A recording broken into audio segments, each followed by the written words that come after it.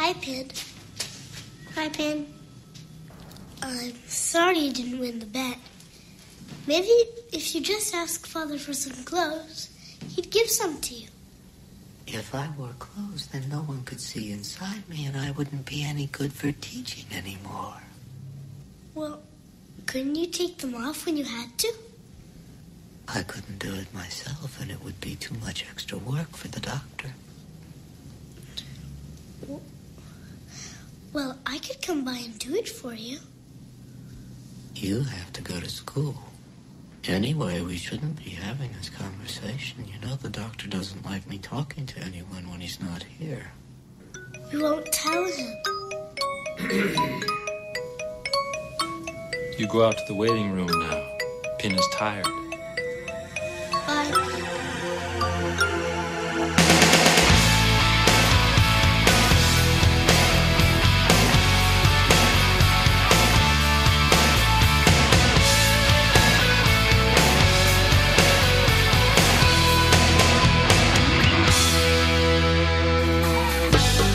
Voices come from down the hall. In my room all painted white, I have my bat and rubber ball. I like to sleep with them at night. With great power comes great responsibility. It's a good thing we have no power. This is the Skeleton Crew, the most irresponsible show on horrorphilia.com. This is Alex. I'm with Dan and Jamie. No. Hello. Your voice sounds really sexy right now. Are you still sick? Yes. Aw, you sound hot though. Yeah? Maybe I should get sick all the time. Just hanging around hospitals. You like Phoebe, go around licking people's cups and stuff. Exactly 1 week ago, I got like strep throat or something like that. I've been coughing. My throat is shredded. I ruined the trip my girlfriend took me on a cruise ship, and then down the shore for the weekend. And I was on a cruise, and I was in the cabin 90% of the time. Damn, where'd you go? Dude, that happens to a lot of people. A lot of people go on cruises, then end up seasick and staying the majority of the time in the cabin. So, that's not so unusual. Don't feel bad. Yeah, but I was coughing, and I had a fever for 4 to 5 straight days. Ooh. Sweet.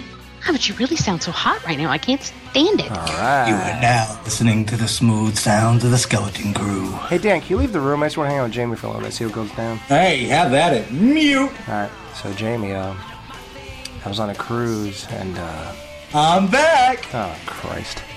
All right, I'm gone. Anyway, I was sick. And I'm still kind of sick. I took antibiotics and all that good stuff, and I'm still not completely over it. I'll probably cough during the show, but whatever. So, here's the thing. At Horrorphilia, so many shows dropped at the same time that, for some strange reason, the downloads aren't as high as normal. It's down like 10-15% on every single show, because too many happened at once. It had an overload? Yeah, something like that. I don't even know how that... I guess people missed our last show, a couple of them. 10% of the people, which is like 3 people. I don't want them to miss the show. Well, they're fucking assholes, because the last show... No one should miss that show. It was awesome. Exactly. So what I'm here to say is, if you missed Skeleton Crew show number 84, that's ridiculous. You have to go download that, because it's one of our most important shows.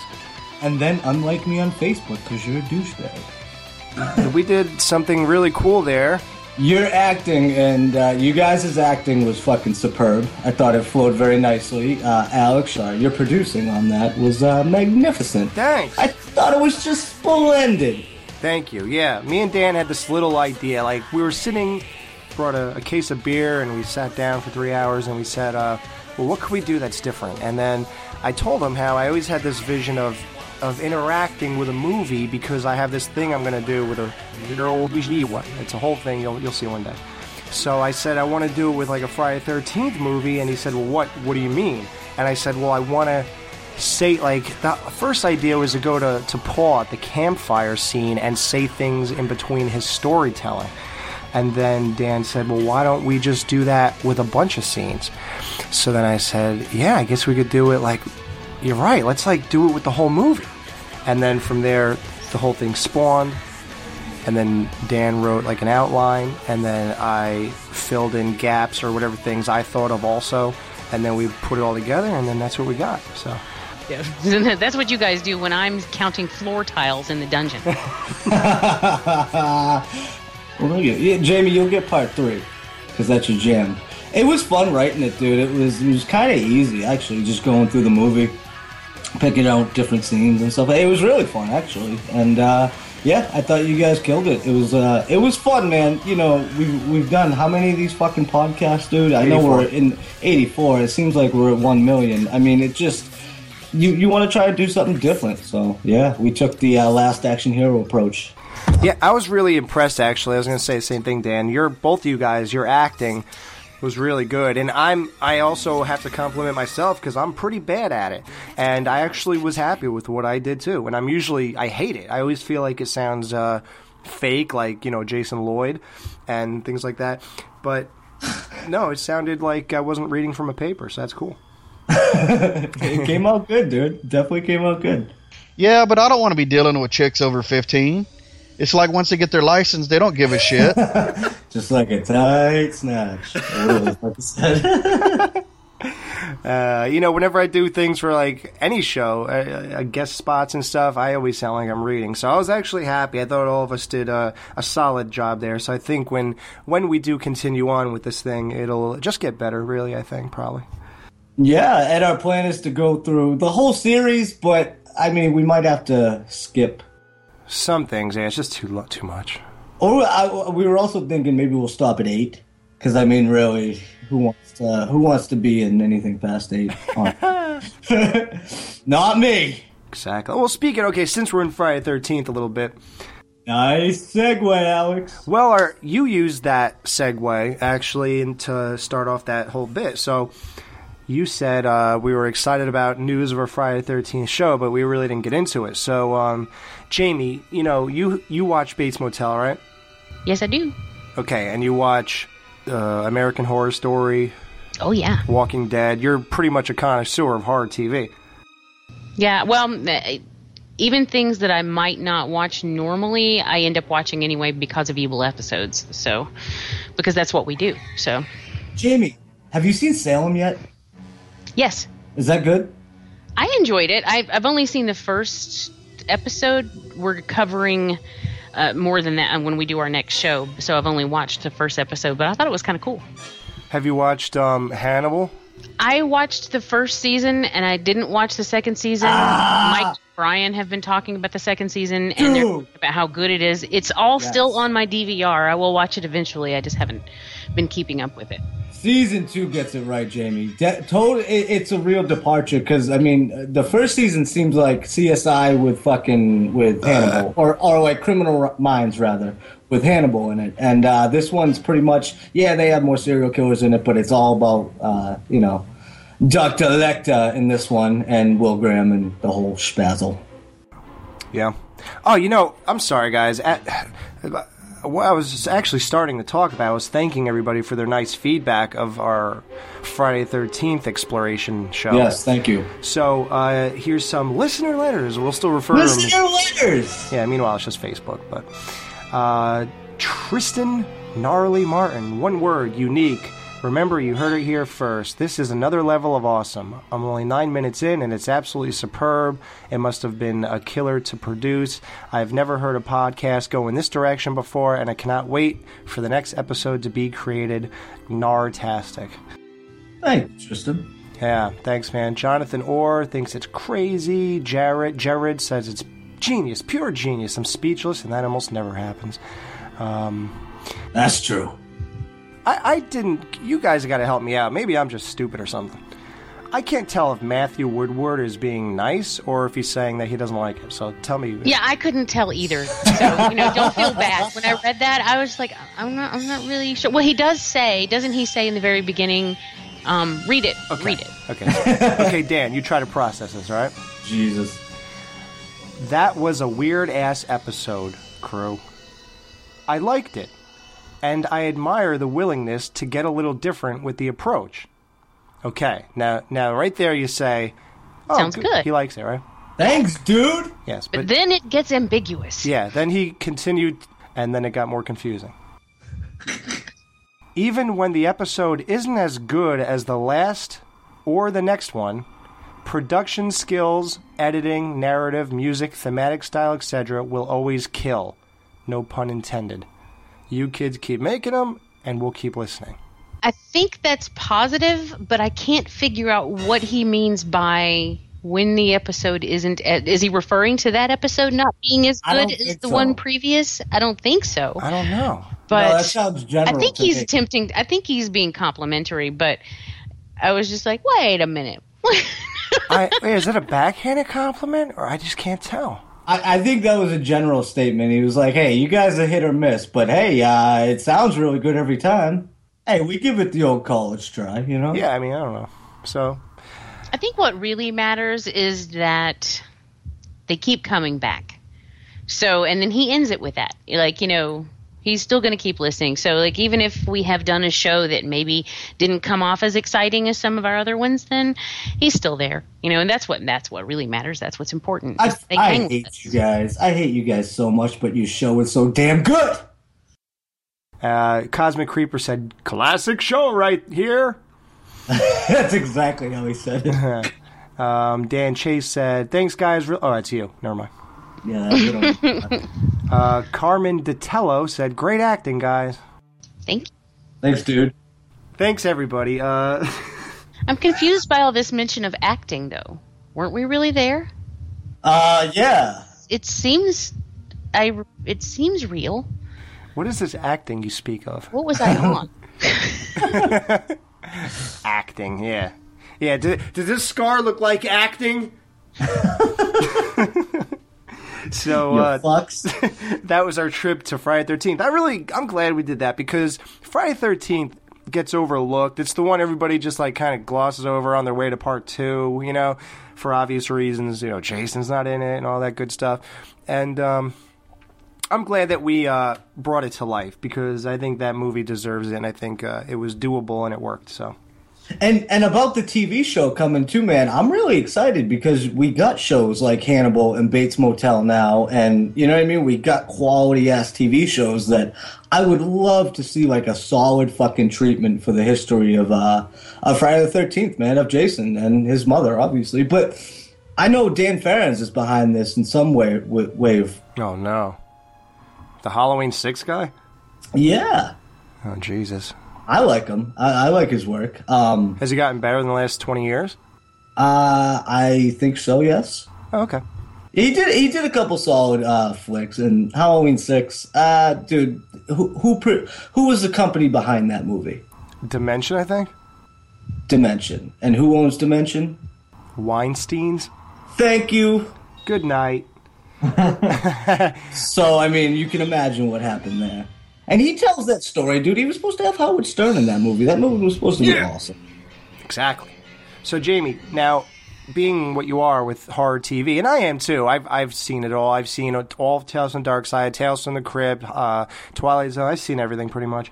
But what do you think about Friday the 13th, the TV show, but this time they're not making the same old mistakes as last time with just using the name, or like Freddy's Nightmares, pretty much just using the name and then Freddy's like the host or some shit. Like this time it's going to be in Crystal Lake as the town, just like Fairville is in Bates. Even though I think, what is it called in Bates Motel? It's not Fairville, is it? No, it's Point something. Yeah, it's like Point something. I don't know. Yeah, so... Forget. So that's what this is. And some people are not thrilled with the idea that they're going to focus on the residents. Like Pine Bay. Oh, Pine Bay, yeah. Right? Sorry. They're going to focus on the residents of Crystal Lake. And people are like, well, why do I care? Now, here's the question that is... I don't understand. What do you mean, why do I care? Don't you care every time a bunch of counselors head into Crystal Lake? Don't you like all those people? Why would you think that you wouldn't care this time? Like, what's the difference? You know, they're just people who are going to die. Don't you love Ginny and Paul and Alice and Ned and Ted and Deadfuck and Jimbo and the same guy and Chris and the nerd and Vera and Shelley, and you love all those people. Trish and Tommy Jarvis. So why would you think that this isn't going to be good? Like, I don't understand that. Is that why they say it's not going to be good? Well, fuck them. They don't know shit. I mean, look at Bates Motel. That's about people that we never thought would go to life. Look at Norman's fucking brother, dude. I mean, love shit. that guy. Exactly. So, fuck that. I'm more, hey, what's the story going to be? Is it going to be Jason's mom? Is it going to be Jason as a kid? How's the story going to unfold? That's what I want to know. As far as who it focuses on, dude, that's irrelevant. They'll take care of that. Yeah, oh, fuck yeah. I mean, maybe. Then again, I don't know. I don't even know who's doing this, what network's picking it up, who's behind it. So it could be very good or it could be very bad. You never know. You know, same with the Scream thing. You know, we don't know. But from what we've seen lately, where TV is fucking, beyond movies, and a lot of people think that way. Some don't, and I beg to differ. But TV's getting really fucking good. All it means is we get to watch this week after week. Yes. This movie quality fucking stories weekly. How could you? I mean, come on, man. Well, in the way that horror television is going these days, they're allowed to get away with a lot more stuff than they have been in the past. So it could be, I think that they're not going to have to shy away from the horror aspect of it as much as they would have if they had done this years ago. Also, I have a little bit of intel that tells me that they have seen the early mock-ups of Jason, and it's pretty awesome. Really? So Jason's in it right away? I don't know about right away. I don't know. As far as story goes, I know some things about the story about what it was going to be. I don't know exactly if they've changed anything or when he's going to come into the story. But I do know that he's going to be there, and I've heard he looks pretty cool. Jamie, you tell me off air. We talked about Scream, and I said I have a great vision for Scream, the great high school, the town of Woodsboro, and the Scream guy running around in convenience stores. I was kidding. No, but just like the woods. I could just see that, and it looks great. And I can see that moving along. Friday the 13th, can I see that happening? I don't know. I mean... Hell yeah. You can't see that? Is he going to kill people in every... here's the thing. Here's why I don't see it. Yeah. With Bates and Hannibal and Scream even, because you don't know who it is, it's always just random people. Mm-hmm. There's so much development that can go into the... What is it called? Protagonist, the killer, right? Right. Okay. Antagonist. He's the antagonist? Okay. Oh, I agreed with him. Okay, the antagonist. Now, what can you do with Jason? What could he be besides a one-dimensional guy who once in a while comes in and kills the people that the stories are about? You know, like what progression? I mean, what has he ever done that furthered his character ever? Nothing. So, like, what could you possibly do with him for 13 episodes in a row? Oh. Well, go ahead, Jamie. No, I can't. It's killing me. I would just... Oh, you know? I can't... That's what I'm saying. Turn off the microphone. Jamie, okay. At least give me vague answers. Ready? So... They're going to do flashbacks? No? Well, yeah, they have to. Come on, they have to do Origin. We know that's happening. Oh, that could work. Jamie, tell us, goddammit. Well, Jamie, here's why she's throwing me off. I feel like it will be about the mom in the camp, and she'll be working, preparing dinners for the kids and shit like that. You know, everything she told us before she'd try to kill us. You know, and all that. I think we're going to see that, and I think we're going to see him picked on and drowned, and I understand that, Jamie. But why are you telling us that you already saw Jason? How could I didn't see Jason. I have just... heard things about Jason. The whole first season should be before the mom gets her head cut off. No, the whole first season should be before he drowns. Right. So you just want to see Mongoloid Jason running around the entire first season? Yeah, because I want to get into the mom. Yes. I want to be as involved with the mom there as much as I am in Bates Motel right now.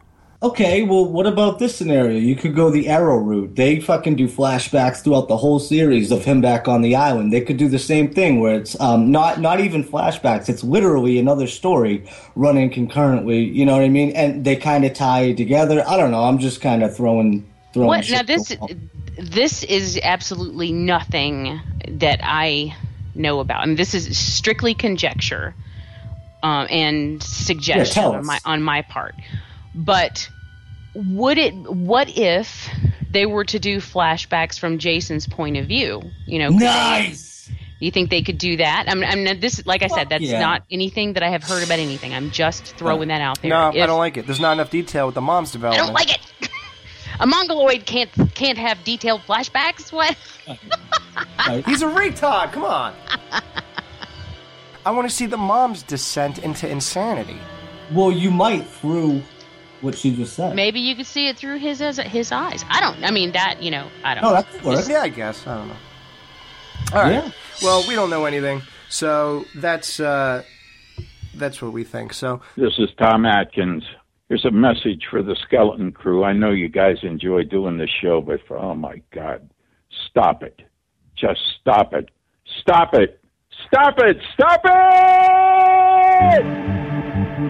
Happy, happy Halloween, Halloween, Halloween. Happy, happy Halloween, Silver Shamrock. Happy, happy Halloween, Halloween, Halloween. Happy, happy Halloween, Silver Shamrock. It's almost time, kids. The clock is ticking. Be in front of your TV sets for the Horathon. And remember the big giveaway at 9. Don't miss it. And don't forget to wear your masks. The clock is ticking. It's almost... Let's just keep going. We did Friday 13th. We did Psycho. Now let's move on to Halloween because there is finally Halloween news. We've heard this back in 2010. No offense. This is now 2014. Halloween 3 is happening once again. Now, here's what confuses me. Now, it was a miracle to me. I don't even know if anybody even knows why. I think I talked about this before, but I don't know if anybody had an answer. Why Rob Zombie even did Halloween 2. I don't even know why he agreed to that. I'm glad he did, because I liked it. But, so Halloween 3 is happening, and the thing that's confusing me here is that Scout Taylor Compton writes on her Twitter that she can't wait, because she can't wait to get back into the headspace of the character. It's like, okay, so we're continuing from Rob Zombie's world, and she is in it. Now, I don't see how that's going to work, because if Rob Zombie's not directing it, how can you possibly put that's what the world she's from? Don't make it that grimy ass fucking. I guess. Dude, that's what she is. Look at part 2. She's the grimiest of them all. Well, I know what you're saying, though. Like, in the continuity of the movies, yeah, they come after Rob Zombies, but they could do their own thing with this. You know what I mean? And she died. What did that whole ending of her that horse walking down that symbolized the mother and the son and the daughter are together now in heaven. I'll say this, dude, okay? I don't know what direction they're going. First of all, if you listen to, I think it's Killer POV, it's a podcast, Rob G. They talked to Todd Farmer, and he basically explains it. So I'll let him explain it better than I could ever. But the basic thing is, Michael Myers dies or whatever, transfers into someone else, fucking boom, it's a brand new Michael Myers. Basically, stupid. Michael, but it is stupid. But dude, fucking the whole concept of Michael Myers and Jason and all that is fucking stupid if you think about it. Yeah, but but you still want that as opposed to Jason Goes to Hell, where it's other people. Like, I don't care how stupid it is. That's what it is. Right. Yeah, but it's a way to fucking move the franchise along, and let's face it, it's had some shitty sequels and a lot of shitty directions. They're trying to pick it up from there and take it in its own. They're basically trying to continue, trying to make the continuity gel, and at the same time make their own movie. So when they transfer it, yeah, whatever. Dude, I know. Well, I don't want to say that. When the fuck has that ever happened in the world? However they do it. They want to bring it back to just the silent fucking Michael Myers, whatever. What? Stock some new kids. Yeah, and that's what I'm saying. But here's the thing, though, dude. And here's why all of this is fucking irrelevant. and Halloween 3 news is irrelevant. It's because the fucking Weinsteins are running it, dude. They're the ones that, the Weinsteins are taking a look at fucking Halloween 3 again. Fuck you, dude. I don't trust those dudes. I just don't. Until I hear that it's fucking in production, we're doing this, then fine. But those motherfuckers promise us Halloween For fucking 4 every years. year. Yeah, dude, it's just bullshit, dude. And, and then, when's the last one? I mean, they let Rob Zombie do what he did. Don't get me wrong. They gave him full creative control over that and shit, but it's like, yeah, congratulations, but just the fact that they're not choosing to have this movie at the top of their fucking list is just ridiculous. I mean, it's not ridiculous. To me, it's ridiculous because I'm a horror fan and I love the franchise, but, it is what it is. I don't believe anything from those motherfuckers, anything from that camp. Until I see it's in production, I don't believe it. Jamie, what do you want out of Halloween 3? Do you want, a Shamrock silver masks and Tom Atkins mustache? Yeah, bring in Atkins, dude. Problem solved. I honestly don't know. I mean, since we don't have a template from the original franchise to follow for a third one, I mean, I guess they could skip part 3 and go straight to part 4 and try to work. Yeah, but you know what, Jamie, I don't want the nieces and shit running around like that. Well, I don't either. I really honestly don't know what I would want or if I want anything. I'm not sure. Maybe I would be happy with Silver Shamrock again. Because I really love that movie. I could tell you that will never be. I don't think they could ever do that again, though. Anyway, even if they wanted to, it wouldn't be the same. So, yeah, I don't know. I mean, I guess it's sort of, since there isn't a template really, then I guess they can just go in whatever direction they want, and whether or not it's going to be good, I'm doubtful about that. But yeah, I wish Rob Zombie came back, directed it.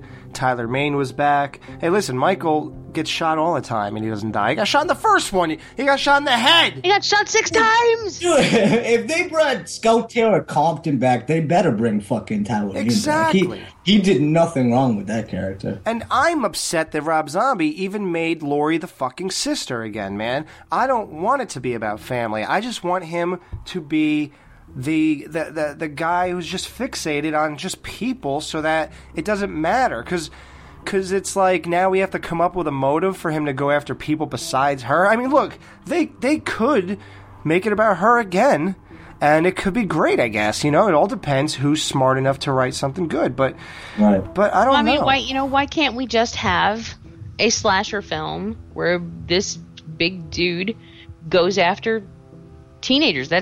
That formula has worked for 30 years. It's all about the sequels. That's the problem.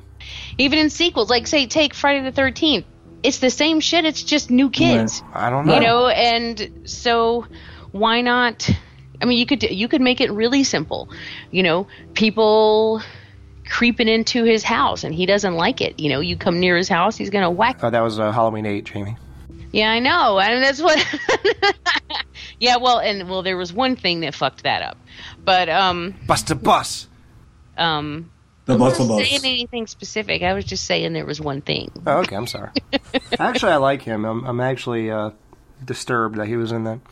Busta Rhymes is the man! What up, bitches? This is the fucking Ghoul, and you're listening to the fucking Skeleton Crew, son. Scream Factory has been working their asses off. I don't know if anyone's living under a rock and doesn't know that. I am. Oh, okay. Well, here, I'll pull you out for a second and let you know something. I think they really did the right thing. They put their name on the map by releasing Halloween 2 and 3 on Blu-ray. Amazing looking transfers, amazing bonus features, and, big named titles like that put them on the map to let horror fans, make aware that they're out there. And what they do is they buy the rights, I guess, to old 80s slashers and stuff like that are pretty much just on VHS, basically, and some of them have DVD releases and stuff like that, but so they're basically just on VHS, and they take them and they buy the rights, they get the original film negatives, they run it through their computers, and they put it in 1080, 720. Did you watch that special feature on the Sleepaway Camp DVD where they showed you how they did it? Yep. How they did that, I thought was really cool. Yes. But I actually appreciate it more, believe it or not, when they they go the other route. Like, did you see the one for, this is random, but Wizard of Oz or Psycho or Jaws? Mm-mm. Okay, those show them how they fix stuff and how they get rid of blemishes and how they... The Wizard of Oz, when they took that, for some reason there were 3 different rolls of negatives or something, 3 different colors, blue, yellow, and red. And when you put them together, they make the movie. And that's how everything works, because every color is derived from those 3 colors. You know, purple and green. Yes. Blue, yellow, and red are the primary colors. Yeah. And from that you have secondary colors and then tertiary colors. So on. I feel like I'm in 3rd grade again. Well, some people don't know. I figured I'll tell them. I didn't. I was actually like an art major, and I was a good artist back then, so in high school and things like that. So I was in the top of the classes, and I did everything with that. So the 3 films of those 3 colors, they were so warped over time that they were all different sizes, and they had to like scan them and then enlarge them and fit them all to the exact micron to make it work. And it was just like amazing to watch that stuff, and to watch Jaws restored and Psycho is fucking perfect, the Blu-ray, and to watch that is amazing. So I like that kind of thing a little bit better. But these guys have been doing that, so so I just wanted to run through a couple with you guys, because people have been asking me, what do you think of these movies? Everyone thinks I hate 80s slashers because I've been downing a lot of them because I think they're crap. Ooh, I know one that I can't wait to hear you talk about. Throw Mama from a Train. You don't have a cousin Patty. I'll go back a little bit. I watched Night of the Demons from them. Linnea Quigley, yeah. Fucking window. Here's my idea with that. Okay, I watched it. I love 80s. You know that. The first half hour was really good. Then the middle was okay. And then it fell apart in the 3rd act. I can't believe where this movie just kind of went nowhere. It just went with some annoying girl dressed up as Alice in Wonderland and some black guy helping her. And I didn't even know why I'm watching them. I didn't care about them. Something just didn't invest me. I don't know what the fuck I was even watching at one point when they were pulling pipes out of a room or some shit. And then the end happened, and it was just like anticlimactic. It just really fell apart in the 3rd act. Yeah, that film kind of drags for me a little bit toward the end. I think that I'm right there in the beginning, but then once we pass the midway part, it just sort of drags for me, and I feel like I'm slogging through it. And as much as there are things about it that I absolutely love, I kind of understand where you're coming from. Yeah, see? It's just, I don't know. So what I did was, I think it's hilarious, the whole Monica Keena and Eddie Furlong thing, the fucking drugs they're doing and shit. So I realized they were in the remake of this movie. So, and then I found out Shannon Elizabeth is in it, and she's fucking hot, man. But so I watched it, and I was more into that. Yeah, I did not hate the remake. It got a lot of shit when it came out. And, if you just throw it out there today, people are like, remake suck. Yeah, but nobody likes it. But I kind of call bullshit on that because I really don't have a problem with it. I thought it was kind of cool. Yeah. And in a lot of ways. And I think that it falls victim to those people who just... They don't think they'll sound cool if they say that they like it, I personally don't give a shit if people think I'm cool because I like or don't like something. So it's like, I really don't have a problem with the remake of that movie. No, and I like how they even explained something. Wasn't there something from the original that is vague and they explain it here? Like something about someone killing themselves or something? That I honestly haven't seen the remake in a while. I don't remember everything about it. They really expanded on something from the... You remember thinking that party is a lot more kick-ass. Oh, yeah, dude. Plus, Tiffany Shepis has a little cameo role in the remake, which I really like. She's in it for like a minute, maybe, but I like her, so... Right. Who's that? Who is that? I heard that name. Yeah, she's just one of those... She's not... I don't know if she's ever been anything mainstream. She's just like an indie horror... some people call her Scream Queen. You know how I feel about throwing that title around, but I I really dig her. She's in mostly indie horror, but she's beautiful. I love her. Bo refers to her as his future ex-wife. Yep, my name is Bo. Right now I'm looking at her. I don't think she's that hot. Of course you don't. I really don't. Oh, God. No. Not for me. Okay. So the next movie we want to get into All right. Yes. is Final Exam.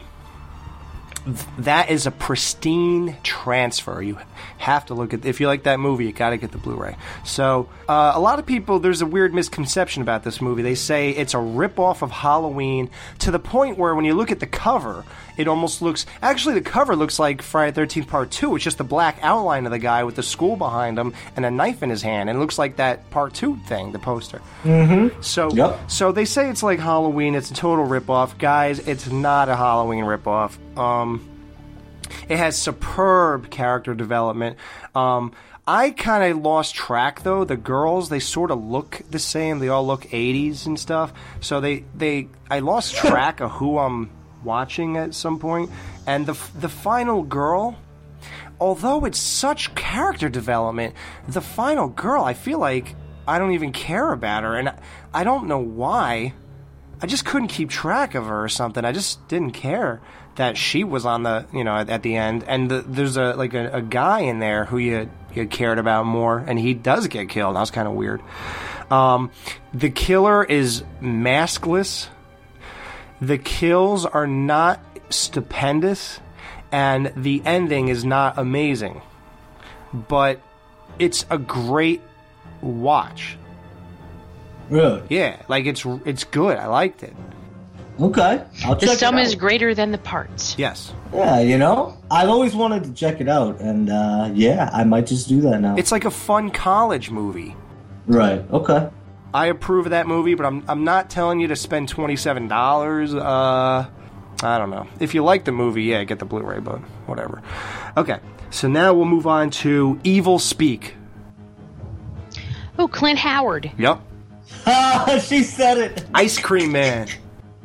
Fucking Clint. Motherfucker said ice cream. Yo, motherfucker said ice cream, yo. Motherfucker said ice cream.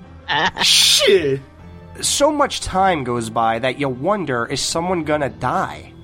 I think 45 minutes go. And, here's the thing. So this kid, he's in some kind of military school, but it's sort of religious. At the same time, there's fathers, the religious type, that you care about, you care what they think, but they're also in the military for the, ROTC, whatever the fuck it is. I don't even know what it is really that he's in, but it's like a confined place for people like that. So, the kid always gets picked on, Ron Howard, So, Clint Howard.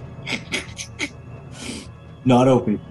So he gets assigned to clean a basement or something in the school in the pits, and it's a really old building, and he goes through a wall by accident, and it's a whole satanic thing, and there was a cult and a whole thing there. He easily discovers everything about it and how it all works, and just because I guess his motivation is that he gets bullied, the kid is instantly willing to do devil worship and summon the devil and shit like that. Oh, nice. So, but the thing is, it's interesting the whole way through. It's never boring or anything.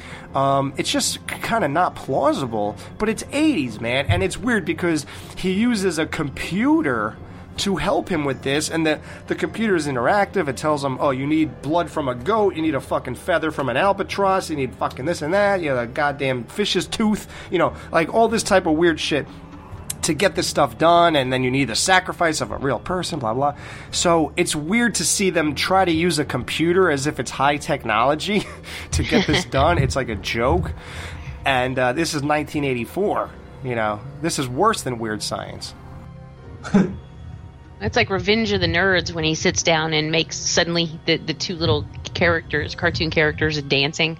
After he taps on the keyboard for a second, he hits 4 keys, and then he's created this whole animated world. Yeah, get out of here. Exactly. You gotta love 80s movie computers, because they could do anything when in real life they couldn't do any of that. Right.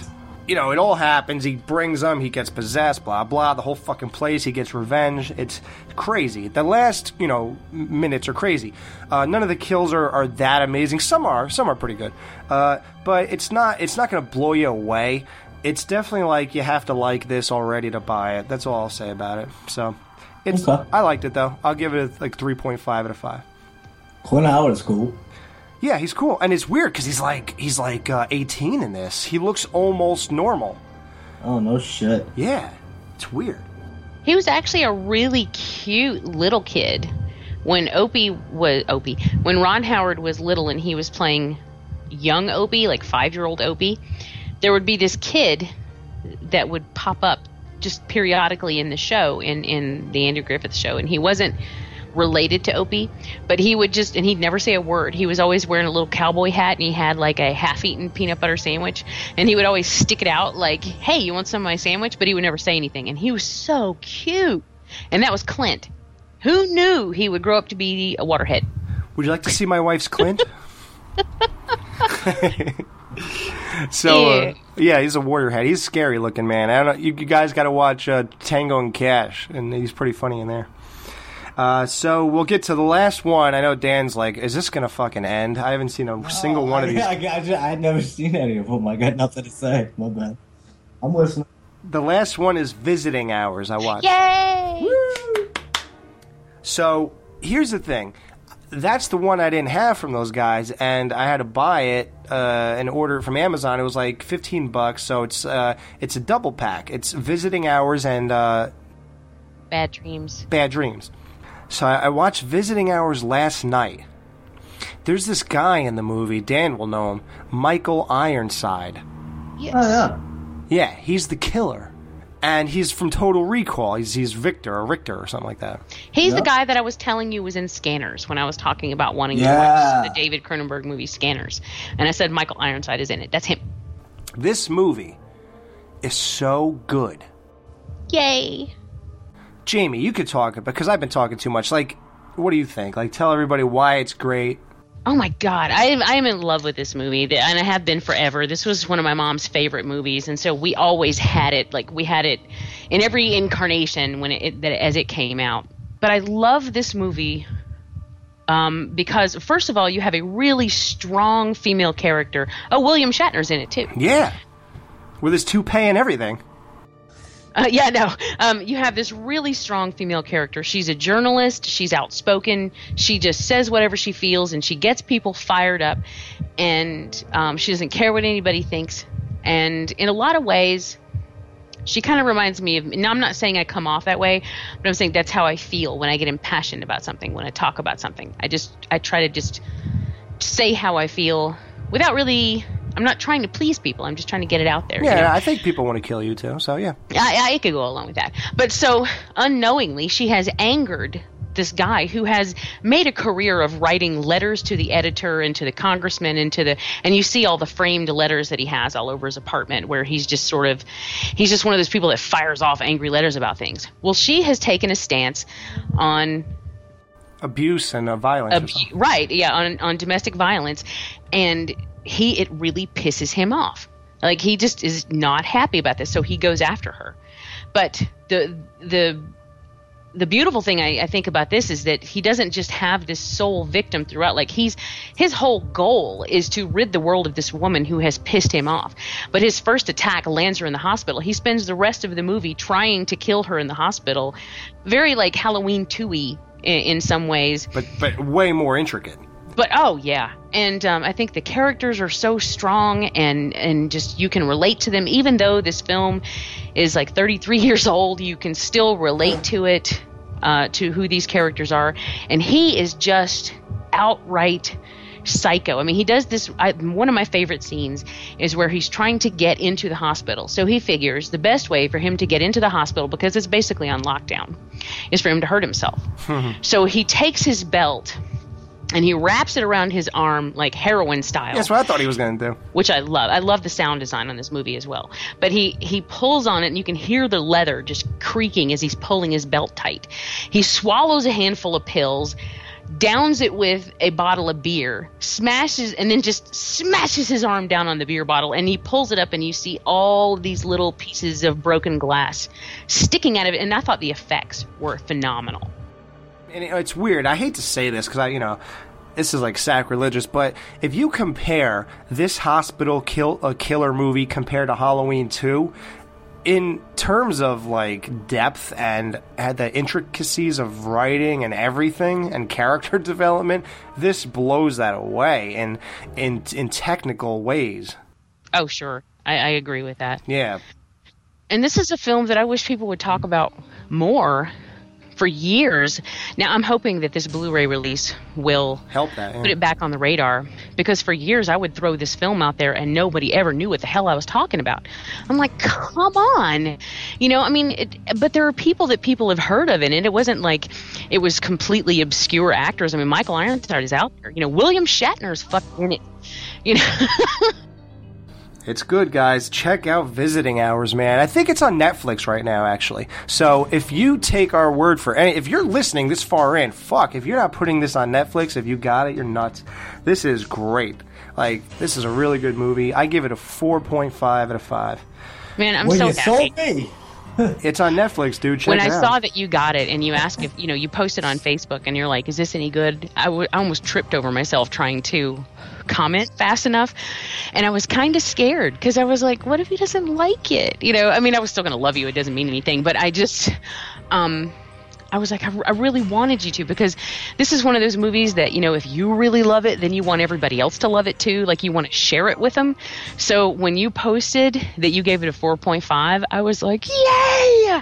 I told Brian even, I was like, Alex loved Visiting Hours. I was so excited.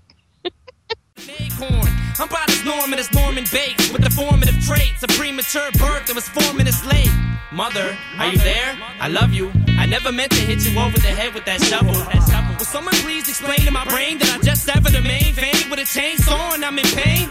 I take a breather inside. Either I'm high or I'm not. Now let's talk a little bit about Bates Motel. Now, this show will come out when the season finale is already done, because the season finale was last night in real life, and the three of us have not seen it, correct?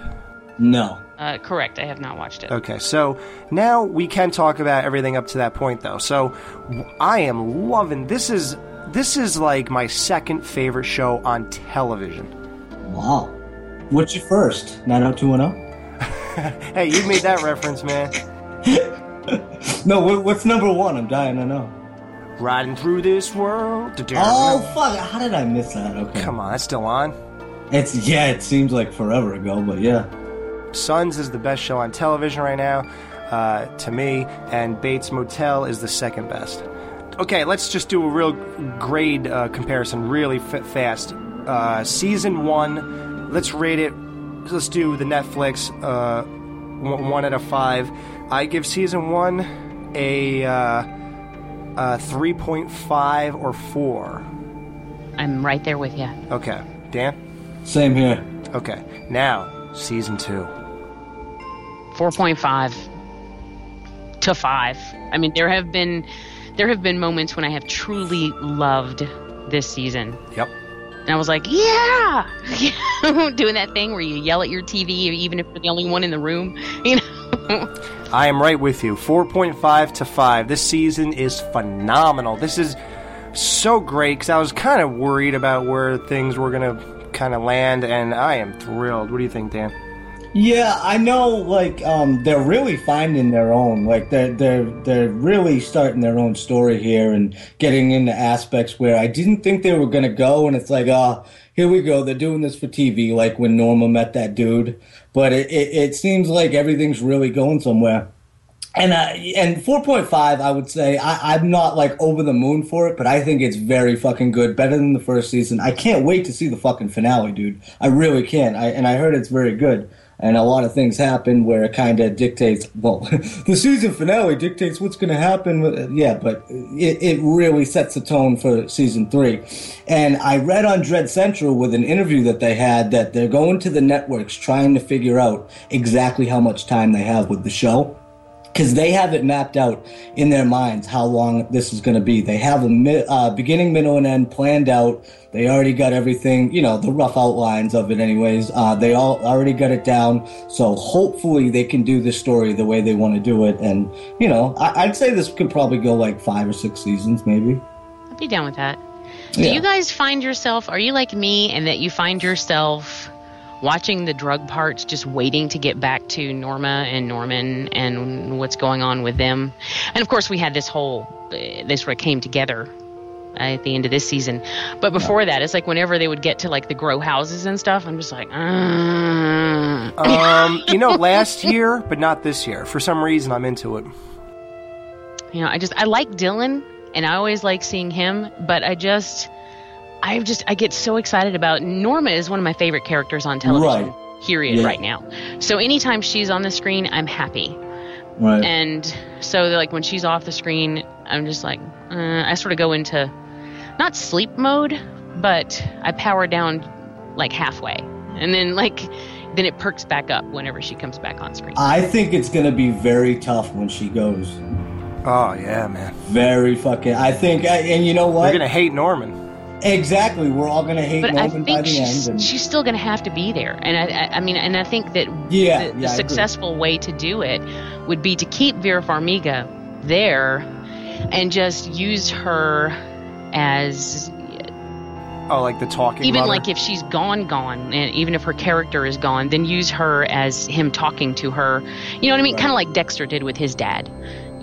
I think that would be foolish to completely write her out of the show, even if it gets to a point where she's physically not there anymore. Right. Yeah, I agree. Totally. The reason I'm into the drug house scenes this time is because, one, they got the chick, Kathleen Robertson, who I dig, so... I actually like her more now than I did when I nenever liked her on 90210, ever. But now I like her, and I think she's much hotter now than she was back then, too. Yeah. And, I like both, but what the thing is, I get the same feeling when I watch Dylan's character interact with these, like, deep, dark drug dealer type guys.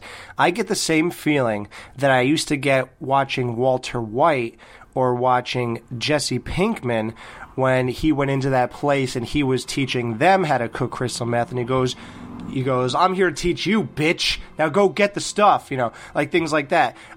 When I saw those scenes, I felt like I was living the experience. Go get my sulfuric acid, bitch. I felt like I was living those scenes with him, and they really drew you in. And when Dylan is doing the same shit, like he goes up and he's just giving these one-word answers to these guys, I feel like I'm living this show. That's how into it I get. And he hasn't gotten the script Walter White got, but he is doing a high caliber of acting that draws you in just almost as much, but Walter's just too seasoned and too good. But this kid is on his way, I'll tell you that much. And by the 5th season, if he's still alive...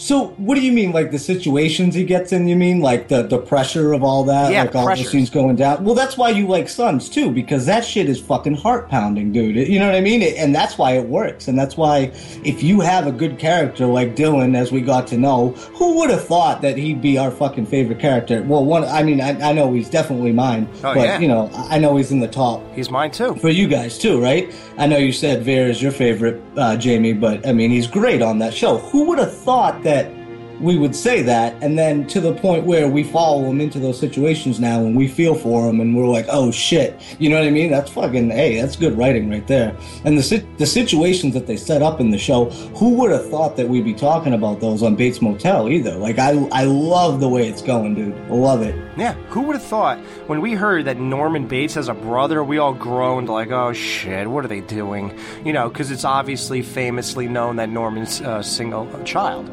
Right. Or only child. So, it's just like, what are you doing? And to think that 2 years later, we're talking about him like he's our favorite character. It's like, what the fuck? And it's just crazy. And a lot of people were complaining that there's too many subplots, you're muddling it up. Dude, I'm sorry, man. If you're a little fucking slow and you can't keep up, I'm sorry for you, but I'm fine. I could keep up. I'm totally in sync. I know everything that's going on. I'm not missing a beat, and I'm experiencing it through and through, and I'm having a blast, brother. Sorry. Exactly, dude. And you know, like you said, when people can't follow it, hey, it is what it is. I think all the storylines really are going somewhere. I think that they have a reason for being there, and that's what it is, you know? And it's perfect, dude. Hey, man, I love this season. Where do you go with a show like this, though? Like, you go, you know, you get weird with it, right? Because Norman's going crazy. Yeah, you have to get weird sexually every way. You have to get weird. But here's the thing, though. They do that, but they do it, like, in a cool way. Like, when Norma goes and has fucking revenge sex with fucking dude after having a fight with Norman. You know what I mean? Like, that whole thing. You know what you were talking about earlier about how you would feel like Walter White when Walter White was going into particular situations or whatever. Now you feel that way about Dylan. Yep. That's exactly how I felt in the first seasons of Weeds when she was first getting involved with dealing and all of that, and then she would go to these unfamiliar territories and then it got kind of crazy, like when she married the Mexican drug lord or whatever. I mean, and I sort of fell off it at that point. Yo, I'm Cuban, B. Yes, Cuban B. Yes, Cuban B. When it first started, and it was the early seasons when she was still in the suburbs and all of that. I used to get nervous for her when she was going into these situations that she was unfamiliar with hardcore people who just, she's there like sipping on her iced coffee, right. And there's guys with guns, and I'm like, you have no idea what you're getting yourself into, and I would get so freaked out for her, and I do feel that way with Dylan, even though I think he's handling it a little bit better than she did. But you know what cracks me up about this season is the times when his mom shows up at his office. And she's like, she has no fucking fear, dude. She is standing outside the door, banging on the door, screaming at him to let me in. She goes to the place. She goes to this big drug house, or like not even the house. It's not a house. It's like a friggin' warehouse. And she goes there, and she's like, I'm here looking for my son. Yeah, she don't even say his name to try to act a little not, Yeah, I mean, she's totally the mom that shows up at school. Yeah, exactly. And she don't care. She's like, I'm here for my son, not for Dylan. And it's so funny. I love that. Yep. I worry for her, too, though. Because there's she has such an ignorance about her. And I don't mean that derogatorily, just that she's so ignorant about the way things are and the way things are run. Like when she confronts... What's his name? Yeah, and she's like, you're acting like I owe you. And he's like, well, you do. She goes, no, I don't know. But when the rest of us knew going in that if a guy this high up is going to do a favor for you, you're going to have to return it. I mean, we've all seen The Godfather. We know how that works. And she's just like, what are you talking about? I don't owe you anything. She's always like, what? I don't know. I'm not involved. What is it? I don't want to talk to you anymore. Like, it's just that, okay, Norma. You don't want to talk. I don't trust you. I don't like you, and I don't want to talk to you anymore. Get out of my house. That's how it works. And I gotta admit, I told Tiffany I didn't want to break it to anybody. I didn't want to tell anybody on the show or you guys or anything. But because I'm the whole psycho guy. Yes, you are. I really wasn't digging Freddie Highmore's take on Norman Bates. I didn't like the way he spoke a lot. I didn't like his delivery on things. I didn't like his approach to a lot of things in season 1. But in season 2, now you could say, you might give me the Adam Green syndrome and say, oh, that's just because you are now familiarized, and now starting season 2, you weren't introduced to Norman. This is Norman, and now your brain is adjusted differently. Whatever.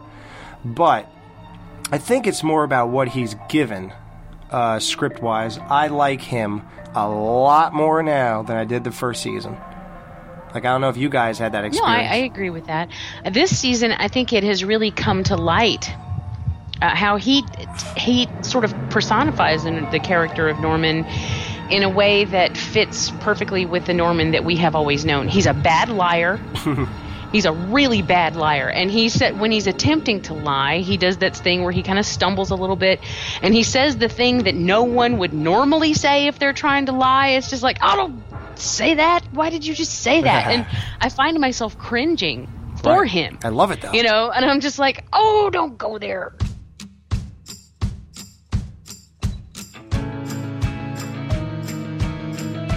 You're listening to The Skeleton Crew, the radio show that brings you blood, booze, and boobs. Exclusively on thebarrelhook.com.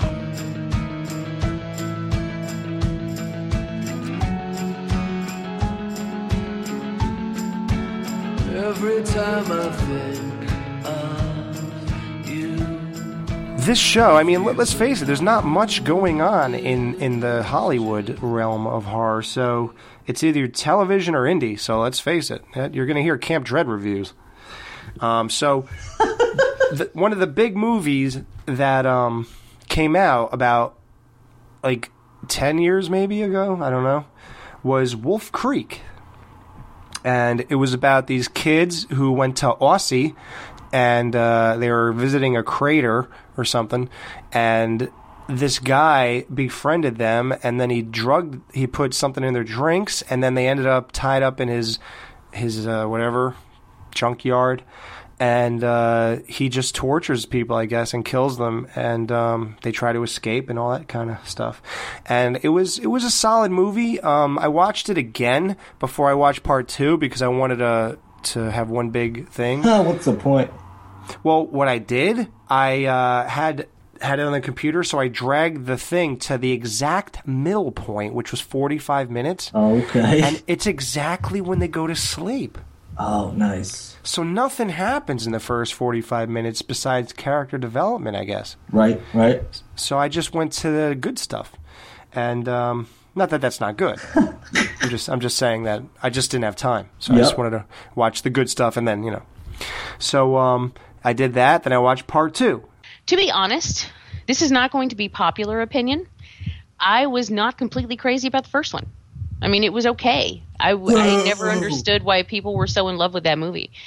I was like, it's all right, you know. But yeah, you're right. It was just. Yeah. How many times do I need to see some guy tie up and torture people? I just, you know, I don't know. But in the second one, I know, and it was kind of funny because before I watched it, Dan watched it, and he was just like, "Ah, my God, rawr!" I mean, he was just really pissed off about this movie. Yeah, he had a tirade on that. And I was Facebook. like, "Oh my goodness, this is going to be so bad." But I watched it, and I didn't think so. You know, I mean, I saw elements. The funny thing I thought was that I saw elements of a lot of different films in here. I saw elements of Duel here, where he suddenly gets a fucking truck out of nowhere. And so like the first part of the film,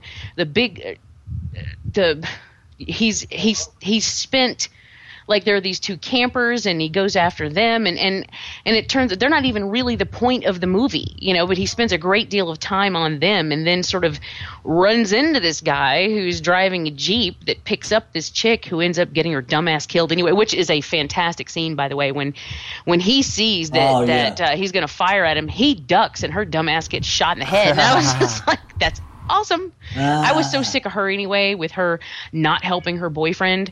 You know, whenever I see a woman in a movie who is just standing back doing nothing while her boyfriend or husband is getting killed, I have no sympathy for them. None. Yeah, she was one of those, you're right. Because she was on my fucking nerves. All she did was scream and cry. And then when she got away and she's running from him and she meets this guy in the Jeep and all she's doing is screaming and crying, I'm like, shut the fuck up and tell him what's going on. He cannot help you if he doesn't know what's going on. Shut up. You know, she was completely useless. I hated her character. Totally useless. Glad to see her die. Thank you. Then it just kind of gets kind of crazy, you know, like he ends up chasing this guy in the Jeep and then he gets this truck out of nowhere and starts chasing him. And then they end up at this old couple's house and you're thinking for a second, it's like, is this old couple? Do they know him? Do they not know him? And then like you hear his voice and you're like, uh-oh. You know, because at first the first thing that hit me was that like he had walked in the house and this was going to be like his fucking parents or something.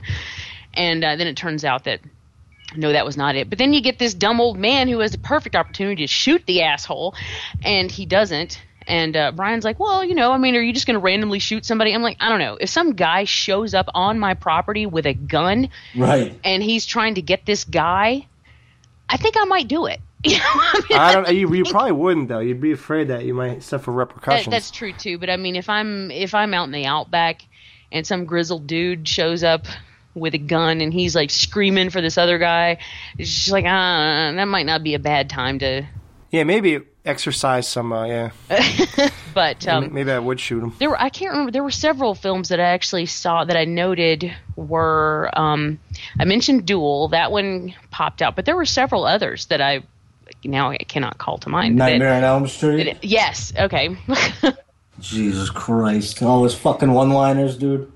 No, he didn't. He was the same as he was in the first movie. No, but I don't hate that though. I actually thought he was kind of fun. What was different about it? It was just it wasn't. They didn't add comedy as per se like we've all seen. What they did was they expanded on a character. When did you ever hang out with this dude in the first movie to the depths that you do here and look at the whole process?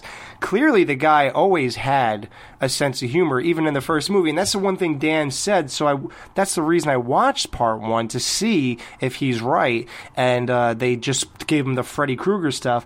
And no, man, I really believe it was just an extension of the character and more an in-depth look on the little intricacies that go on behind the scenes when someone's not running around trying to rescue them. Instead, we get to see him and how he interacts with people. And I just saw a guy with his own personality just doing his thing. I didn't. You didn't Texas think Chainsaw 2 was one that I saw. Namland. I mean, it was just like his whole like underground. I don't know, like I don't know what that is. Like his tunnel system, where he's got just like random people chained up. Like that one chick that you thought was dead, but then it was like she actually. I really liked that. I thought that was really creepy. And then he had the whole trivia question thing with the one guy, and I actually thought that was good. And I answered some of those questions, which I thought was really cool, because I got Billabong, and then there was another one of the history questions that I got, and I was like, yay, I might live. And then it turns out he was just being a dick, so you wouldn't live through it anyway. But when he cut his fingers off. Oh my God. And he didn't just cut it off, he fucking grinded it off. That's just wrong. I mean, especially when he was right. Cutting it off is bad enough, but to take a grinder to it, that is hardcore. I was squirming when he did that. I really was. This was definitely a solid flick, man. I was in the whole time. Like, none of it was bad to me. Like, I liked all of it. I kind of enjoyed getting more into his character. I kind of liked his character until he was being a dick there. Things like that. I don't know. Sorry, Dan. I usually am on board with you, especially when it's stupid shit like Texas Chainsaw 2 and things. But I don't know, man. I didn't see it like that. I was just gonna say, for all the reasons that you guys liked it, is the reasons I fucking hated it. Because when I first saw Wolf Creek, it really was unnerving, dude. Like, it freaked me the fuck out. I saw it in the movie theater. I was the only person in there. I mean, naturally, it wasn't, But I get in there, and I walked out, and it kind of fucking shook me. Like, I kept thinking about it, because like you said, you don't get to know him, really, except for that scene that you're talking about where they fell asleep, and they're talking to him a little bit, having back and forth. And the only real sinister thing you get that, is like the look he gives him. But to me, that's more powerful. So anyways, it's that unnerving feeling, and that's a particular reason why I like that first movie. It's a totally biased view, but I just love it. I fucking dove right into that movie. And I know you talked about the character development up until, the 45 minutes worth. I love that shit, dude. It just, I guess backpacking stories or like, stories like that where you just feel out of your element. And that's what Wolf Creek felt like. And they felt like they were already out of their element being in the outback. And then you add this motherfucking crazy asshole that you might run into. And it really shook me. And I'm not saying Wolf Creek 2 was a bad movie. I just hated it because it was fucking everything that Wolf Creek wasn't, dude. I mean, I think everything was amped up, dude. I think everything was on a new level or trying to ramp it up for the sequel. Now, that was a conscious decision, obviously, but his one-liners, dude, there were fucking tons of them. And I know what you're saying. Like, really? Yeah, well, the one-liners, dude, and then all the fucking, I mean, dude, he runs over fucking kangaroos in this movie. That pissed me off. I mean, just every action. It did. Scene, like I was really angry about that. And now he's got a Mack truck, like you said, Alex. Everything about it was just like, this is fucking over the top. Now, that doesn't mean it's a bad movie, but compared to Wolf Creek and how I felt about that original, dude, no, I was fucking heated when I saw this movie. You know what it is? Me and Jamie aren't invested in Wolf Creek, so we didn't feel that, like... That's I it. kind of appreciated the fact that it sort of went off the rails here, because to me the original Wolf Creek was nothing all that special. So when this one was a little bit crazy and retarded, I was like, oh, okay, I can. This is fun. This is kind of fun. It is fun. Oh, it's a fucking blast. I just didn't have fun or have a blast. It is fun. I just didn't have fun. I didn't have fun. That's another line. No, hey, I stand behind that one, dude. Because and when I say a little bit, I mean a lot. When they run over kangaroos, yes, it's supposed to be a good time. That's what I'm saying. But I just did not have a good time. That's like, oh, did you have a good time at the party? Like, I did. No, I didn't. I'm sorry. We went to the same party, but I just didn't have fun. I passed it. I get that. And I can understand where if someone was like really invested in the first one, how this could be, this is a complete departure from the first one. Mm-hmm. And how they would be then disappointed in this because it went in a completely different route. But I dig it. So, I dig it more. I'm still not. I wasn't like, oh my God. You're not going to buy the Blu-ray, but... Yeah, probably not. But I did have fun with it. Dan, would you put this in the same realm as, would you compare the first one to Texas Chainsaw Massacre and part 2 is Texas... It's a totally natural place to go. Exactly. Would you say this is as much of a departure as Texas Chainsaw to part 2 as Wolf Creek to Wolf Creek 2? No, I don't think it was that much of a departure, no. Because one is so solid and one's not, and one's so fucking crazy. But with this one, it seems like everything is fucking to the 10th degree. Like, yeah, he made jokes on the first one, but this one he's making fucking 10 more. And just the situations too, like just... But you're with him longer, though. You are, for sure. So what else is he going to do? But no, that's what I'm saying, though. Maybe you shouldn't be with him. Maybe that's why the first one was so effective. You see what I'm saying? That's what I liked about the first one. And, dude, that's what I'm saying. Maybe I'll rewatch it and enjoy it for what it is. But as of right now, no. It fucking pisses me off because I love the first one. And it just doesn't compare to that. And I wanted to feel that same feeling because I love being unnerved from a fucking movie. It's like, wow, that's a powerful fucking feeling where you could be genuinely shook. You ever walk out of a movie theater and you know nothing's going to fucking happen to you, but you walk into your car and you're still fucking looking around and shit? Like, you know nothing's going to happen, dude, but that's how I felt. And even when I got home, I just felt this eerie silence, this quietness that I was just like, that fucking movie. After I saw Fallen in the theater, I wouldn't let anyone get near me for like 3 weeks. I was like, don't touch me! Don't touch me! Yeah, that's what happened to me after I saw Grown Ups 2. I mean, when I was walking in my car, I was like, what the fuck? Yeah. I was looking around like, holy shit. A whole different kind of scary. It was so weird, man. Now, okay, this is a question I have. The first Wolf Creek was basically the idea behind these is that there are a lot of people that go missing in the Australian outback. Right. And nobody ever really knows what happens to them, so they're like, hey, this is the story that we heard about this one or whatever. With the second one, yeah, but Jamie, this was also about a guy who killed people in the outback. In the second one, where they take, you have the one survivor guy who like ends up crazy and all that, and then so they attribute. I mean, what they did was basically attribute all this stuff to the same killer. Now, the story in the second one, was that actually real? I mean, did they actually do it again and take a real scenario and attribute it and just lump it with the same killer guy, or was this actually for the sequel just sort of made up? Do you know? I'm sure it was fucking made up. I'm sure. Well, because, I mean, to me, I think it's actually an interesting idea. If you take unknown, or if you take situations, actual crimes that were committed and nobody knows who did it, but you have people coming, like survivors, who tell these stories, but then they're able to not find anything. But then if you take all of those and then attributed them to one person, that's like that's like one epic killer.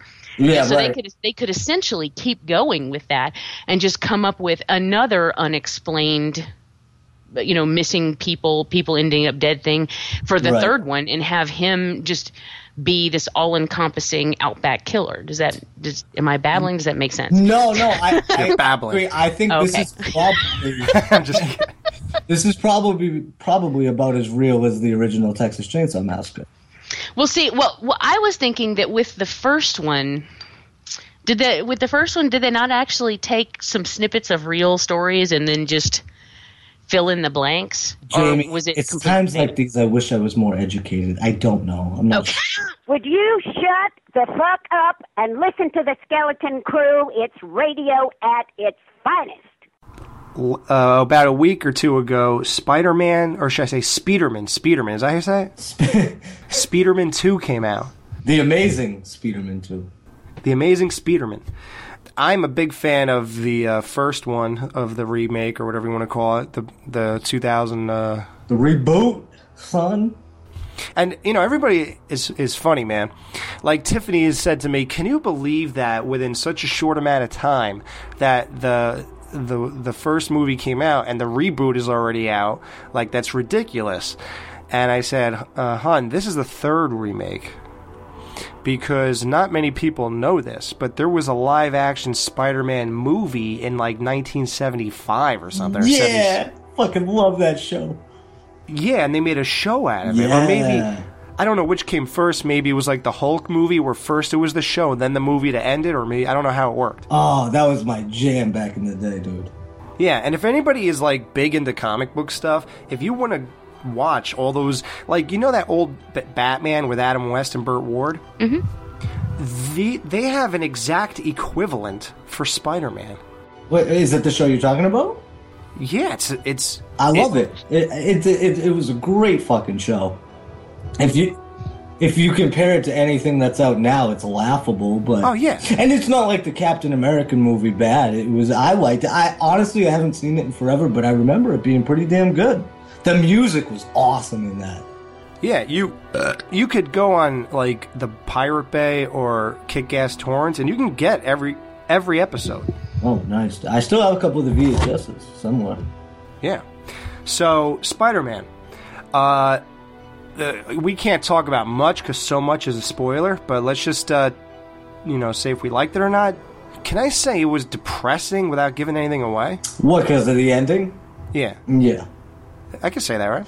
Dude, well, first of all, I told you the ending before you even saw it. No, you didn't. Yes, I did. Then I forgot, dude, because my jaw dropped, man. Me too. You were like, dude, why'd you tell me that? And did I really? Yeah, man. And listen, I still think, well, no, man, yeah, we won't say what happens, but no, of course not. Let's just say this: if you read comic books and if you know that storyline, you know exactly where that's headed. And plus, there are hints that from even the first set of movies that are obviously geared, but you don't know it's gonna transition that way exactly. Right. Right. But it still is obviously going to happen in some level. But, yeah. But, okay, let's just say everything before that, right? Mm-hmm. Phenomenal movie. Every scene was perfect, almost. Action. Oh, you know what I love about it, man? The way the fucking camera filmed him flying through the city this time. Oh, did that not make your stomach get queasy every 2 seconds, man? That was bad. That was some good fucking web slinging, dude. Amazing. Jamie, it was like he took you with him. It was filmed perfect. Oh, I totally agree. And I think they improved on a lot of shit in this movie from the first one. I mean, right, okay, let me ask you a question about the villains. Everybody's complaining too many villains for a movie like this. And the last time they had this many villains was in Spider-Man 3, and look how that turned out. Now, what did you think about the villains and how they were used? Well, one of them wasn't even a villain until the last 10 minutes, so I loved his character throughout the entire movie. You know that kid I'm always talking about, Alex, Dane DeHaan? That's that kid. I thought that was, Leonardo DiCaprio. But yeah, he's like a younger poor man's Leonardo DiCaprio. But man, I love the guy, man. I don't know what it was. Good. Dude, he's a fucking phenomenal actor. Dude, so is Andrew Garfield, dude. Like, dude, that scene that they had when he comes in and, you know, when they first meet, and he's like, dude, I heard about your dad. He's like, well, I'm having a meeting now. And he was like, so you got rid of your glasses, and he turns around, he was like, there he is, and then boom. Like, I love that relationship, because going back to the Franco and Tobey Maguire, you know, them playing that, dude, you compare it to this, and it's laughable. Now, the only thing that, I mean, I do enjoy that, you know, at the end he finds a way to control it, or he says it comes and goes. So we'll see more of him, not all fucking goblined up. Good. I don't like him goblined up. No, dude. But I thought that makeup was 10 times fucking better than what we saw in the first fucking film, dude. Well, who are you comparing it to now? Defoe or the son? Well, correct. Yeah. Oh, yeah. I'm sorry. You're right. Well, you talk about that, but see, that's the thing too. His dad wasn't the Goblin in this one, and he was he the Hobgoblin? I think he was the Green Goblin. Like, that's what I'm saying. So it's like compared to William Dafoe's mask, this fucking was incredible. It looked like he had a fucking disease, dude. Yeah, it was awkward. I'll tell you that much. Like, yeah. Is it the eyes? I don't know. It was just something about him. The hair maybe was fucking weird. Oh, yeah. The hair was just something was really awkward. But, you know, whatever. You know, it is what it is. But well, what about the Rhino? See, I don't approve of that, because I wish they had him in the normal Rhino costume. Like, the whole mechanical one, I understand what they're doing. Because to make it work in this day and age, and I'm really upset that they're already hinting to the Vulture, and he's fucking mechanical. That is not the Vulture. Mm-hmm. The Vulture is an old man who had real wings. Like, and I don't even know, maybe I'm talking out of my ass, I don't even know if those were real wings, but it fucking looked like it in the pictures. But I mean, it might have been a costume. No, that was a teaser for the Vulture, and you know who's probably going to play him is that... No, we do know who is. They already showed it. That bald dude. In the movie, yeah, and he's dude. He looks like the Vulture from the comics too, right? So they're doing, and I believe that they'll go. They went with the mech suit, which was from I think the Amazing Spider-Man series, but I think they'll go back to the Rhino suit in the next one. Okay. In the Sinister Six movie, they're making a Sinister Six movie, they're making a Venom movie, and they're making more Spider-Man movies. This is spawning a whole fucking franchise. This is just the beginning. Just cash money, man. That's all it is. Fuck yeah. Hey, and on the receiving end, I'm just give me more, because I love, and I've said this to people too, and I seriously think that this is like one of the greatest superhero arcs. And then you got the relationship between him and Gwen Stacy, and you compare that to the fucking bullshit relationship of Snaggletooth and Tobey Maguire. Like, you gotta be kidding me, man. That is like grade school shit, dude. I can't even believe that shit was made. And then when you look at something like Andrew Garfield as Spider-Man, as Peter Parker, then you look at Tobey Maguire and you're like, what the fuck was I thinking? And then you just wonder, you gotta imagine all the executives slapping their heads like, what the fuck were we doing 10 years ago? Like, whoa, did we miss the mark on this one? Who would even, why would we think that Tobey Maguire should be Spider-Man? Right. He should be Spiderman. Spiderman, the amazing Spiderman. I didn't like Electro though. I got to be honest. Now visually it was cool, and I whatever, it was fine. But I just found he was this version's the Riddler to me. Was he not the same fucking character when he's obsessed with Spider-Man, obsessed with Bruce Wayne? Oh yeah, right. He had a poster to him. I don't know what Electro isn't supposed to be. Exactly. I don't know, man. The whole Jamie Foxx is a good actor, but I think he phoned this one in, or maybe it was a script. Really? I just he said he was into it. I didn't. Maybe I'm wrong. Maybe it was a script, but that wasn't the main part of this movie for me. It was almost like, I got to fight Electro now. Dude, that was a B story to me, though, man. That's what I'm saying, right? Exactly. Or a C story. Almost. Exactly. I was more focused on the relationship of Spider-Man and Gwen. That was people's biggest problems with the movie. They're like, fuck this relationship stuff. And that's what I said. I was like, you guys are fucking retarded, dude. This shit's awesome. This shit's great. And let me see fucking him fight Electro again. It's like, dude, there'll be time for that. Yeah, really, plenty man. of Get time the for fuck that. weirdo. As I was watching it and I saw, I did realize that they are spending an awful lot of time on this, but it was also meaningful that I was like, they are spending a lot of time, but I don't know, I'm into it. Yeah. And I knew that kids are probably sitting there like, what the fuck is this? I knew that was happening. Yep. But I thought adults like our ages are like way into this, So yeah, we don't want to go too long. Some people don't like the superhero thing, but one more thing real quick before we do leave. There's a trailer for a new TV show. I'm telling you, man, TV is where it's at. It's going horror, it's going superhero, it's been going superhero. Oswald Cobblepot. Yeah, for years it's been superhero, ever since Smallville and all that shit. Arrow. Arrow. Oh, Arrow's fucking story arc right now is some of the ruthless shit I've ever seen. You guys gotta watch that show. Cool. Yeah, so the new one is Gotham. Gotham City has its own television show, and it's all about Gotham City. I guess the first episode it starts off like Batman, where his parents get shot, but now instead of seeing that and then seeing 10 years later instantly, you get to see that day and everything that transpires as they get older. Well, and it's all Commissioner Gordon. It's his story. Yeah, it's pretty much his story. Yeah, and dude, the only fear I have about this show is I hope the references aren't too heavy-handed. You know what I mean? Right. Like, I want them to kind of make their own universe and shit, and not like every 2 seconds reference a fucking villain or something that's.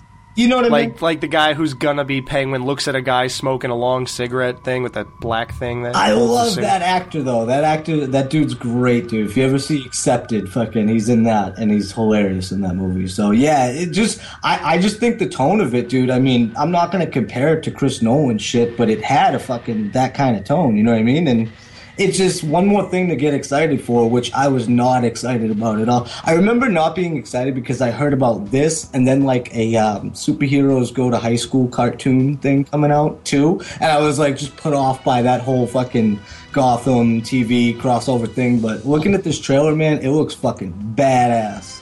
Well, it's gonna be pretty great, Dan.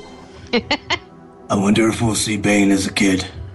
I'll let you know, Dan. That's pretty good. Who is that? Are we getting someone breaking into our... I don't know. Jesus Christ. Okay, so that's that. This is Mr. Skin from MrSkin.com with all the skinfo from the latest movies. Partying in the theaters, Ali Cobran stars in the raucous Snobs vs. Slobs comedy Neighbors. There's some anonymous nude party girls, but to see Ali topless, check out 2012's American Reunion. 42 minutes in, Ali plays the good neighbor and lends us 2 big D cups of sugar. Welcome to the Neighbor Wood.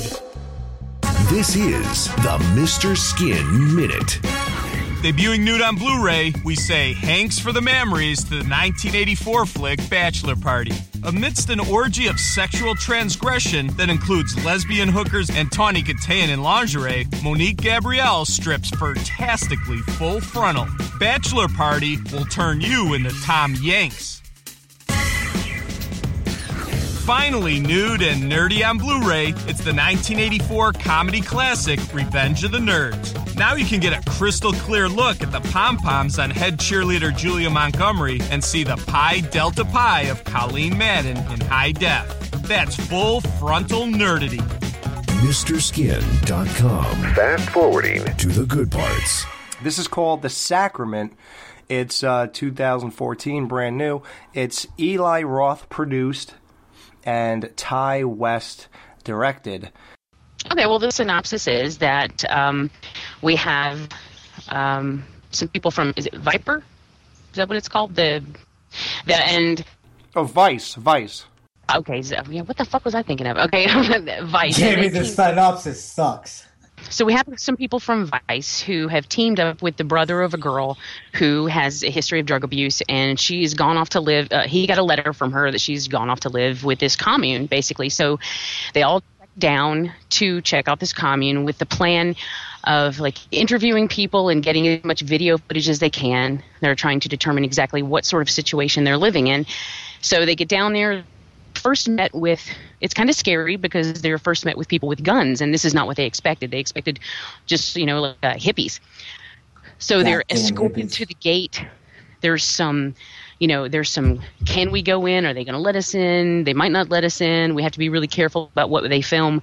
And then as soon as they cross over into the gate, his sister meets them there. She's like, oh, yeah, you can film whatever you want, And they're welcomed. They're allowed to go and interview people. And everything seems fine. I mean, they play a little bit of basketball. They get to know people who are living there. And everyone that they talk to loves it. They have sold all their worldly possessions and donated their money to the church in order to build this community and come live here. They're very happy. Gardening, they have no technology, so they're completely free from the constraints of everyday life as we know it today. And everything seems fine until they run into this one woman who she doesn't seem so happy about it. She actually makes the statement that they're not allowed to talk about some stuff. And she refers to them as outsiders, which the A.J. Bowen character is really hung up on. And I can't quite – I'm like, why are you so hung up on her calling you outsiders? For one, are outsiders. But two, I'd be more hung up on the fact that she said they can't talk about certain things. That's the part of her statement that would stick in my mind. But this whole commune is led by a man that they refer to as Father. Father. Then Father gathers everyone and allows them to come and interview him. But we get a taste of if he does an excellent job of spinning the conversation. Every time I ask him a question, he spins the conversation back around, very political, like.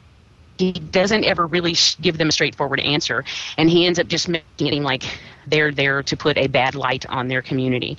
Not necessary, and everyone here is happy, as you can see.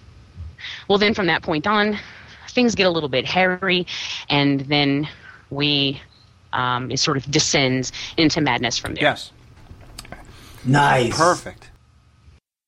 If anybody wants another way to think of this, if you watched VHS 2 and the story where everyone's living in like a commune, they're waiting for like this glorious thing, whatever. It's very familiar. It feels very familiar with that, but obviously there's different things to this.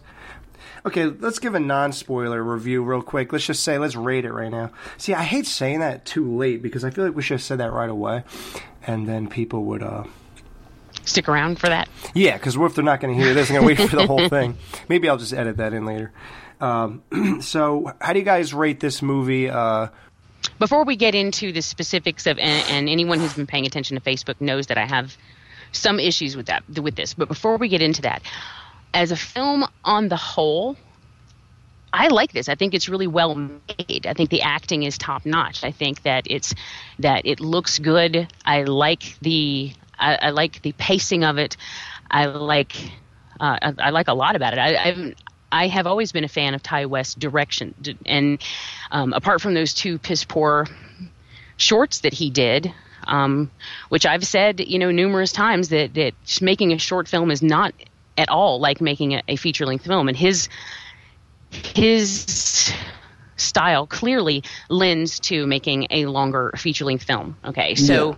I think he did a good job with that here. I have no issues with that.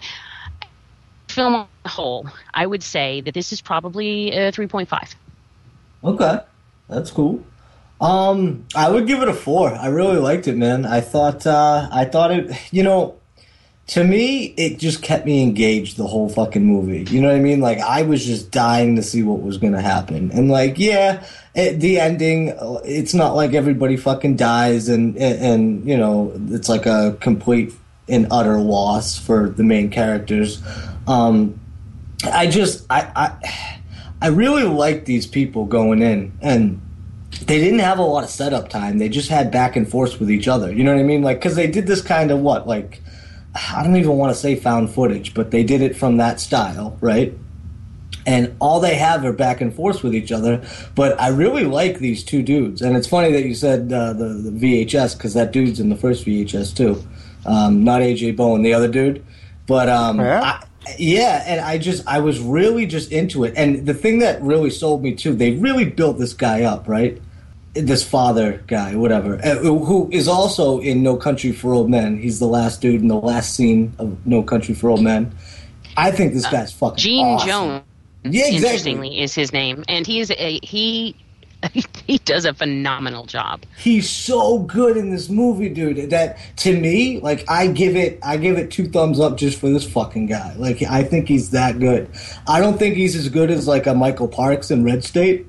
Not like, you know, if you want to kind of compare it to this type of thing, you know what I mean? Because he doesn't really preach as much as Michael Parks does, but it's at that caliber, you know what I mean? Like, he's like the head dude, the head fucking ringleader or whatever, and I thought he was phenomenal. So that movie, it gets 2 thumbs up just for that alone. And then I like the characters, you know, and I was on the edge of my seat the whole fucking time, so that's, yeah. What do you give it, Alex? I probably, instead of wasting people's time, I'll say everything Dan said is identical, really. Okay. You know, it's I give it a 4 for all the same reasons. I was engaged the whole time. It's weird with this movie because I don't know if it's the VHS2 thing, but although I've never seen this before, it just felt oddly familiar. Gee, I wonder why that is. Why is that, Jamie? Because are we going spoiler now? Because this is a big thing. Why don't we? Yeah, so that's our ratings. So go check it out based on that if you trust our opinion. Okay, so now we'll go to spoilers. Go ahead.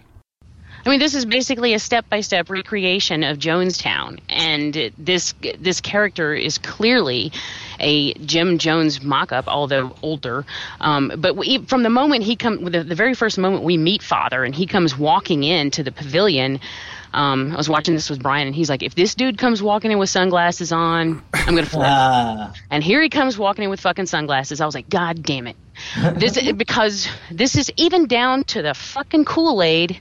This is Jonestown Massacre. This is the Jim Jones story. And if you've seen documentaries or seen even the movies or listened to the audio, there's audio on YouTube that you can hear the last sermon that he gives before and as he's distributing the Kool-Aid. It's chilling, dude. It's really fucking chilling. And that's real life. The world, the kingdom suffereth violence, and the violence shall take it by force. If we can't live in peace, then let's die in peace. We're all ready to go. If you tell us we have to give our lives now, we're ready. I'm pretty sure all the rest of my brothers are with me. A month I've tried to keep this thing from happening. You're going to help yourself, but you'll get no help. There's only one hope of glory. That's within you. Nobody's going to come out of the sky. There's no heaven up there. You have to make heaven down here. But only at first. Living, you're looking at death. It only looks to, living is much, much more difficult. Raising up every morning and not knowing what's going to be the night's bringing. It's much more difficult. It's much more difficult. Please, for God's sake, let's get on with it. We've lived as no other people have lived and loved. We've had as much of this world as you're going to get. Let's just be done with it. Let's be done with the agony of it. It's harder to have to watch you every day die slowly, and from the time you're a child to the time you get gray, you're dying. It's honest, and I'm sure that they'll pay for it. They'll pay for it. This is a revolutionary suicide. This is not a self-destructive suicide. So they'll pay for this. They brought this upon us, and they'll pay for that. I leave that destiny to them. I want to go. I want to see you go, though. They can take me and do with me whatever they want to do. I want to see you go. I don't want to see you go through this hell no more. No more, no more, no more. You're trying, so everybody will relax. The best thing you do to relax, and you have no problem. You'll have no problem with the thing if you just relax. The children here.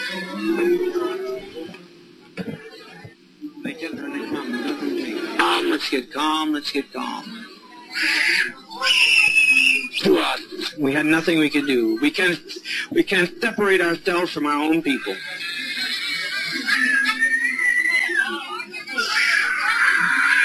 20 years laying in some old rotten nursing home.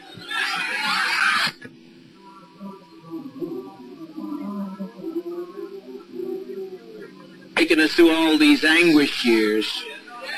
They took it and put us in chains, and that's nothing. There's no comparison to that, to this. They robbed us of our land, and they've taken us and driven us, and we tried to find ourselves. We tried to find a new beginning, but it's too late. You can't separate yourself from your brother and your sister. No way I'm going to do it. I refuse. I don't know who fired the shot. I don't know who killed the congressman. But as far as I'm concerned, I killed him. With respect, die with a degree of dignity. Lay down your life with dignity. Don't lay down with tears and agony. There's nothing to death. It's like Max said, it's just stepping over in another plane. Don't be this way. Stop this hysterics. This is not the way for people who are socialistic communists to die. No way for us to die. We must die with some dignity. Mother, mother, mother, mother, mother, please. Mother, please, please, please, don't do this, don't do this. Lay down your life with your child, but don't do this. Free at last. See, keep your emotions down, keep your emotions down. Children, it will not hurt if you'll be quiet, if you'll be quiet. All over, and it's good. No sorrow that it's all over. I'm glad it's over. Hurry, hurry, my children, hurry. All I say, does not fall into the hands of the enemy. Hurry, my children. Hurry. The seniors out here that I'm concerned about. Hurry. I don't want to leave my seniors to this mess. Quickly, quickly, quickly, quickly, quickly. Sisters. But no, you. No more pain, I said, Al. No more pain. Jim Cobb is laying down our life. We're not letting them take our life. We're laying down our life. They're taking their lives. We just want peace. Talking to them, all they're doing is taking a drink to go to sleep. That's what death is, sleep.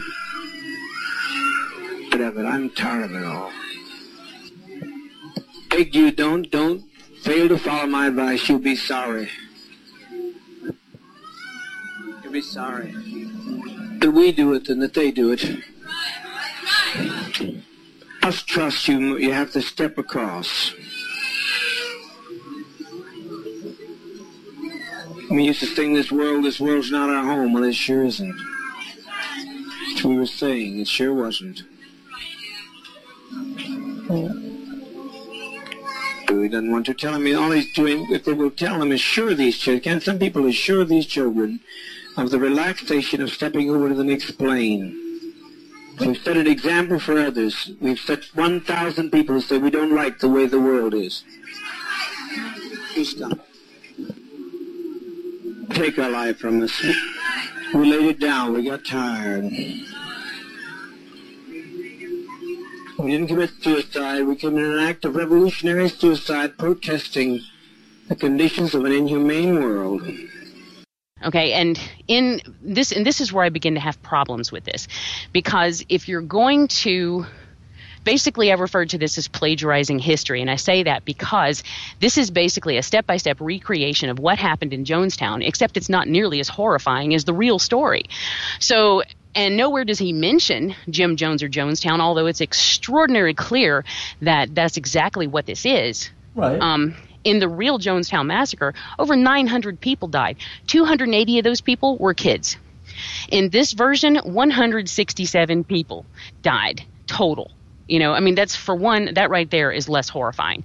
But if you listen to the speech that Father gives to the congregation as he's getting them to drink the Kool-Aid, and then you listen to the actual audio of what Jim Jones did, it's eerily similar.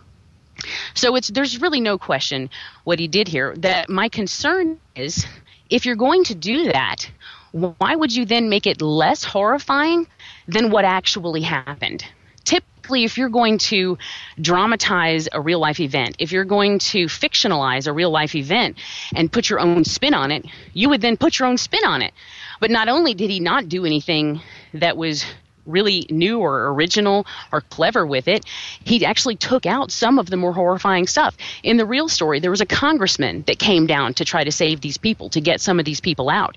He told him, yeah, okay, you go back and people are free to leave.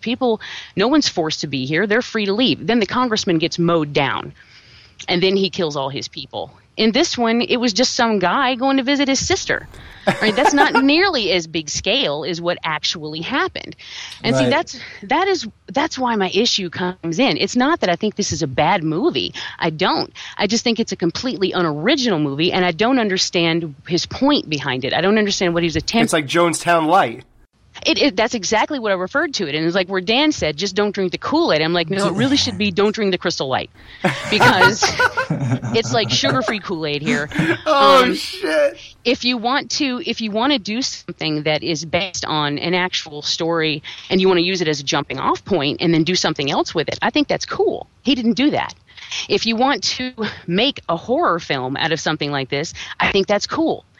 I don't feel that he did that because he made it actually less horrible than what actually happened. So if you wanted to make a horror film, why not make it even that much more horrible? Why not create things within your own story to make it horrible? If his goal was to bring attention to a new generation that may be unaware of the Jonestown Massacre, then why not make that clear? Why not make it known? You could put a thing in the beginning of the movie that's like, hey, this was inspired by events that took place in Jonestown, Guyana, or whatever.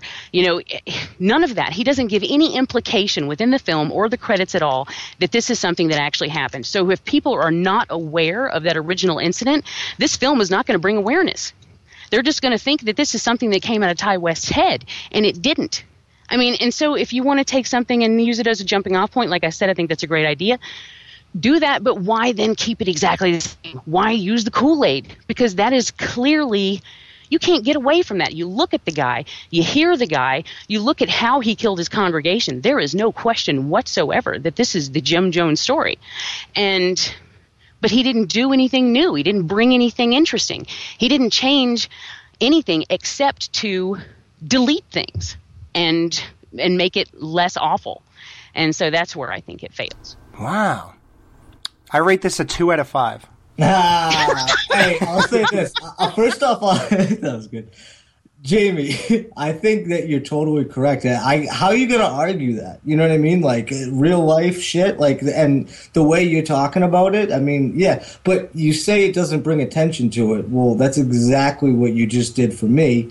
And, yeah, we're horror fans, but... I did, but the movie didn't do it. but bullshit. See, this is where I'm kind of...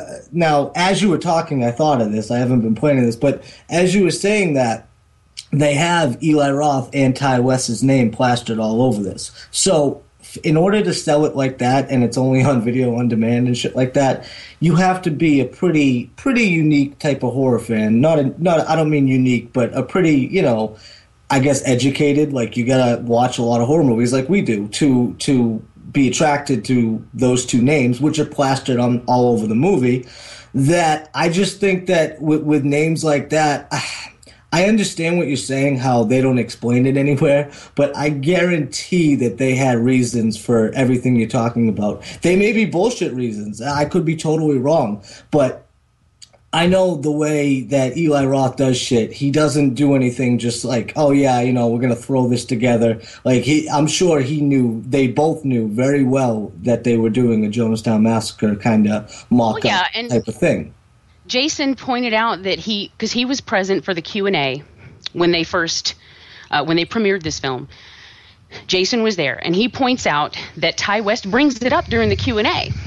Well, you're kind of forced to at that point. I don't really give him points for that.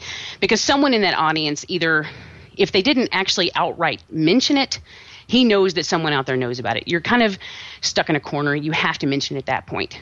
And Jake said on Facebook that he doesn't think he has any obligation to give credit to that. But I'm saying if your goal is to bring attention to the real life fact, then yeah, you kind of do have an obligation. Because if you don't, where are people supposed to get it from? You're assuming that they're going to either already know about it or that discussion of this film is going to bring it up like it happened to do here. But that doesn't happen for everyone. So you're there are saying a lot of people out there who are going to watch this movie and go, wow, that's pretty fucked up. I agree. And know nothing about where it actually came from.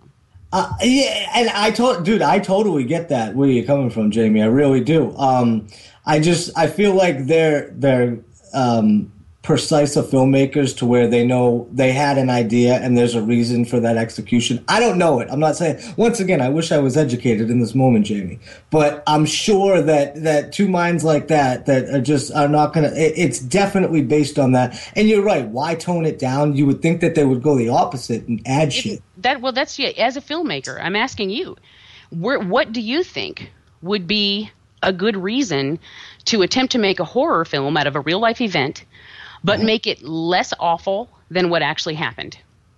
In what situation would that be a good idea?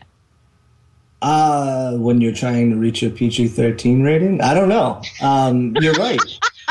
You're right. You're absolutely right. This was R, though, so... But you're right, though. I mean, you're right, though. Maybe it is kind of the light version of what really happened, but fucking, what isn't, dude? If you go, all you have to do is do a Google search for images of Jonestown. The still images that will come up for your Google search will be more disturbing than this entire film put together. I'm going to see if that's true. Jonestown. Oh, God, I'm using Bing. Holy shit. Okay, she's right.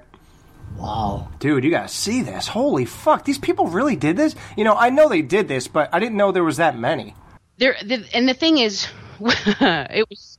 I thought there was like 40 people doing this. No, there were over 912 people that died in the original Jonestown massacre. And the horrible thing was, he used cyanide, which is not a painless death. In no way is this a painless death. And he's telling him the whole time, no more pain. This is easy. You're just going to sleep. Bullshit. Yeah, he said that? Holy shit, that's a lot of people. Do you see this? These people suffered. Holy fuck. And those who would not drink the Kool-Aid were shot. And they were forced to feed it to their children. 280 children, to be exact. Or that's a rough estimate, I think. But roughly 280 kids, that were force-fed this by their parents. And if you listen to the actual audio, you hear this one woman, she's like, I look at our children, and I think that our children have a right to live. And he's steady telling them, no, this is our only option. This is... Why did he say that? Because his world was coming crashing down, dude.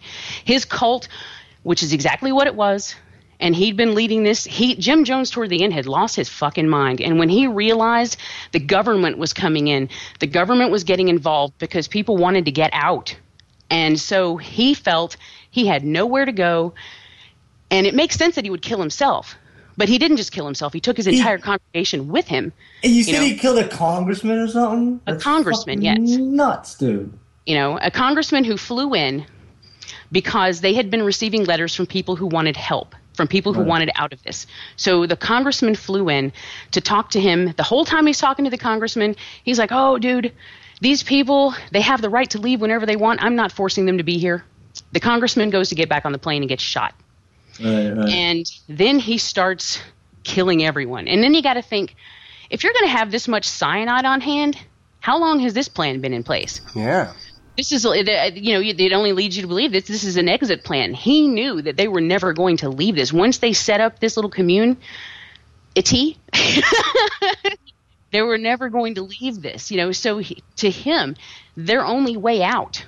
And you have a woman making a suggestion, what if we move to Russia?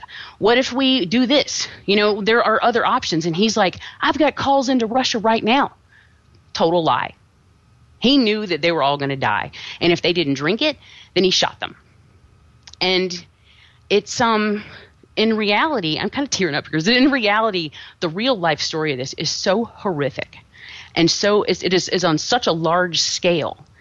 That's kind of why this movie rubs me the way it does, because I feel like it doesn't really touch on the horrors that were involved in these people's lives. It just sort of glosses over it.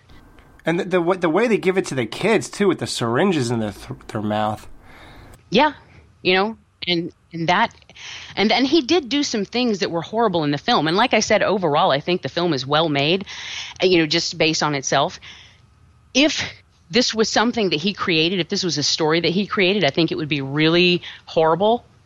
But the fact that it is based so heavily on a real life event and then toned down so much, that's what bothers me. Because to me, the real life event is 150 times worse than anything that Ty West has put on screen with this film. But what about the argument that it's just a movie?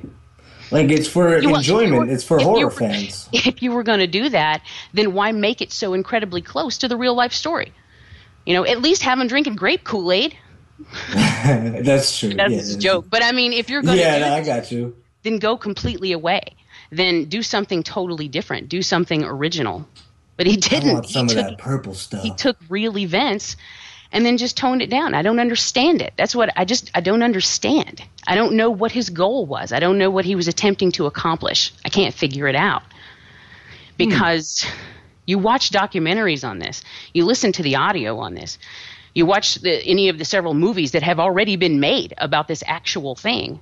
And that right there is way worse than this.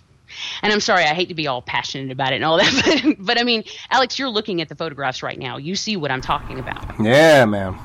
I clicked out of it. No, I'm done. Yeah, I'm done too. But yeah, well, I mean, I don't know. I feel like there's really nothing to say about the actual movie. I mean, that sums it up. Why get into each? I mean, we could talk about a couple scenes, like, well, here's the thing. Even with, let's just say this was the real Jim Jones thing.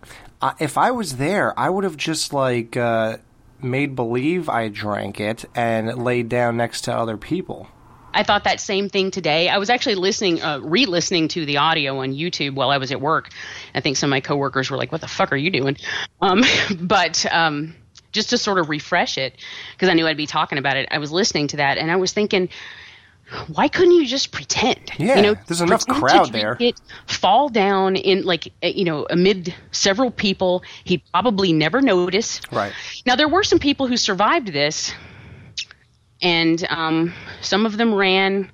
Some of them, I'm not sure. I don't remember all the story. I think I've seen interviews with probably 11 or 12 people that survived this whole thing.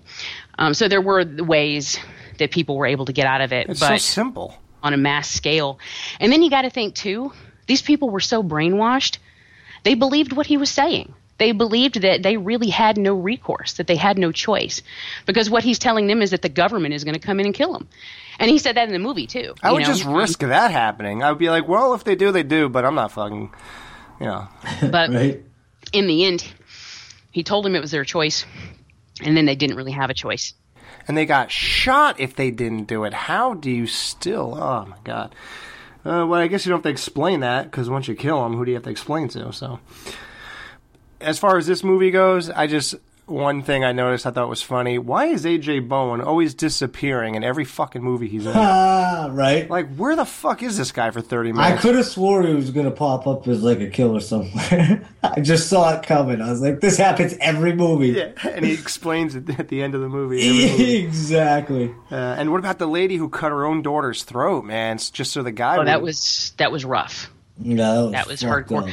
I love it when we first meet that little girl. She's like, "Oh, she's a mute. Don't mind her." Yeah. Like, oh, because she can't talk. She has no brain or no personality. Just I don't mind her. She's a mute. Piece of shit. Don't mind her.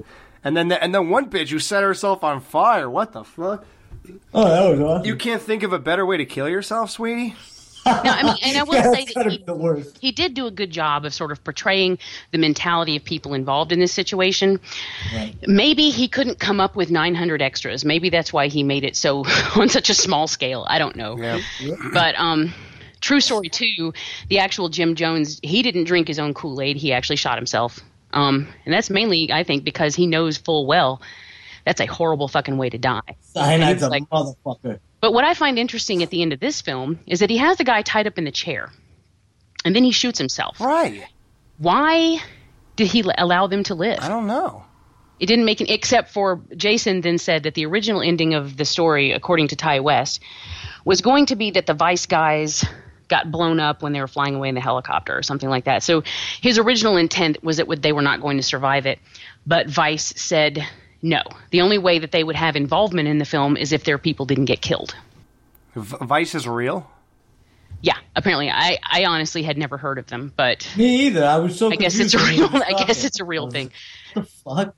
Just to make a reference of something half of us never heard of, they were willing to compromise the ending of their film just to use a word.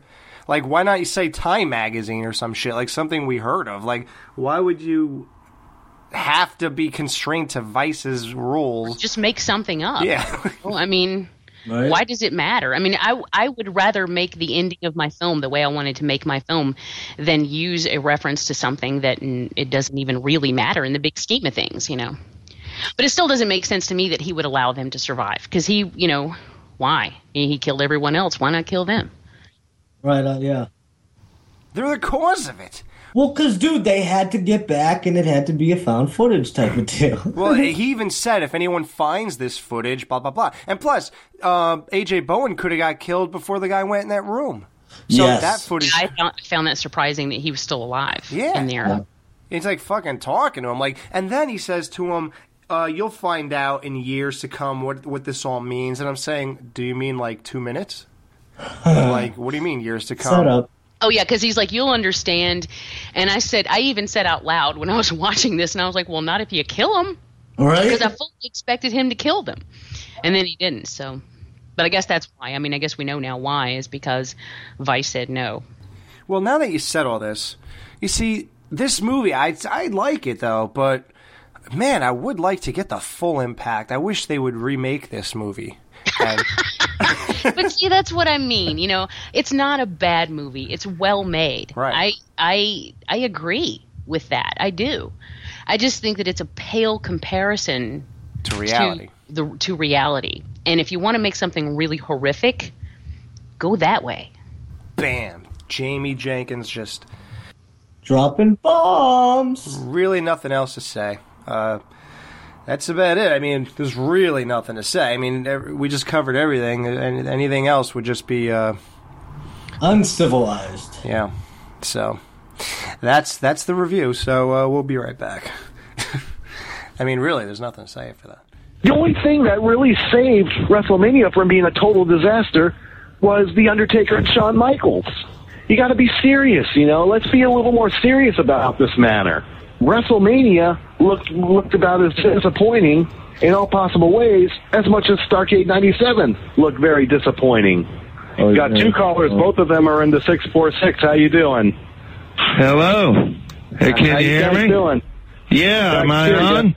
Am I on? You're on. Oh, yeah. Hey, how you guys doing today? Good. How are you? Doing good over here. Talk about WrestleMania. I really miss the good old days, you know, when it's like Adrian Adonis. I miss Lou Albano and Andre the Giant and Bob Backlund and Blue Meanie and, you know, Berserker. Lou was a really big... Bam Bam Bigelow and Junkyard Dog, and I miss Conquistador, and I miss Spike Dudley. I miss Dory Funk and Flash Funk and Haas Funk and Terry Funk. Okay, I know how much you miss there. I just muted you here, you know, and you're telling me what you miss and everything, you know. What was your, as I bring you back on the air, I got to ask you, what's your general feeling on WrestleMania? Because that's what this is about. It was about the wrestling back then when it was Hillbilly Jim and Kabuki and Jerry the King Lawler and when it was Mantar and Manu. Oh my. Okay, I do apologize there. He's just going off names there, and I wasn't going to take that much longer. But this guy brought up Hillbilly Jim, you know. Hello. Caller, you're on the air. Okay. Yeah. Hey, you guys are talking about Hillbilly Jim? Yeah. Yeah, he was one of my favorite wrestlers. I remember one time I was in Mobile, Alabama, and I saw Hillbilly Jim wrestle that night. And the great thing about him is that he was a man of the people. We went to a bar afterwards, and he was drinking beer with us, and, you know, we went into the bathroom, and I sucked his cock. It was huge. The guy was just a real good sport at all that shit. I loved him. Big Becker too, man. He fakes like a wild animal. Okay, good enough for you. Good enough for you. You know, if you're gonna If you're going to call up and do crank calls, you don't need to be here. You know, this is about WrestleMania. This is not about the things you want to do, buddy. Caller 646, I'm going to let you back on, but you don't need to be strolling with names. I forgot to mention Lanny Poffo, Leaping Lanny Poffo, and one man. Oh, man. Okay, good enough for me. You're going to stay on mute for the rest of the show. You know, honestly, if I have to, you know, just take this number, you know, and present it to one of the officials, then that's what I'm going to do. Okay, you're on the air. You're on the air. Is this Sammy Wrestler? It's me, man. Thanks for picking up the call. I'm sorry about all those idiotic, stupid calls before, man. Excuse me. Back in '79, I gave Chief J. Strongbow a hand job while Robert McDaniels was sucking my cock. Oh, whatever you say, buddy. That's the last call too. As a matter of fact, I'm going to let it be known that you're under the name Sammy Wrestler, and I'm going to just basically ask that you be taken care of. As a matter of fact, I'm going to go one step better, and I'm just going to throw the ban on you. You are actually, I'm banning you for a month until you decide to show a better attitude. And most of all, I'm hanging up on you too. Now, you don't get to be here for any of my shows, buddy. That's just rude. You know, plain rude. I got bad news, guys. What? What up? You know, like, we wanted to do different things and kind of put a new spin on this whole horror podcast thing and go new directions. Mm-hmm. Yeah, it was going well. Yeah, well, guess who doesn't like that? Who? The fucking government, bro. And shit just hit the fan. Oh, shit. You remember what I was talking to you guys about that might happen a couple months back? Yep. Yeah, but I thought you were just being paranoid. No. They're coming. And they know where the dungeon is. And we're fucked. I mean, there's no way out of this. Can we run? We can't start a new show under another name, anything. They know who we are. Oh, sweet, dude, you brought Kool-Aid. Yeah, that's what's the other thing I was going to tell you about. Vandal! This shit's good. Oh, and Jamie, it's the purple stuff. Well, I was going to prepare you for the next 2 minutes of your life, but, Oh, what are you talking about? So, one last toast? Wait, hold on, let's just let this pass. Dan?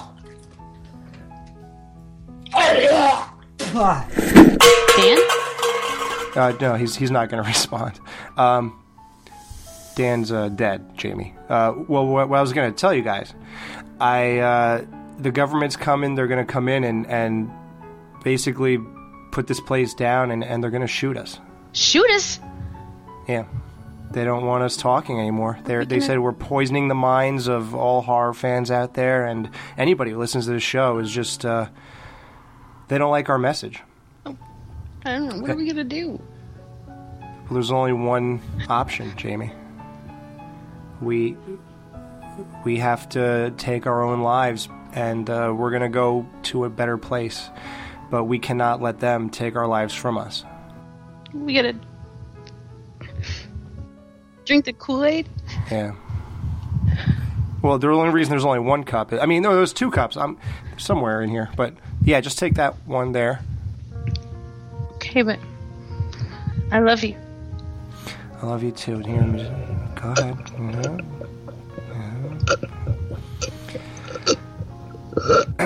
Yeah, so, oh, well, I guess I should have told you that's the reason Dan was twitching. That's cyanide. Ah!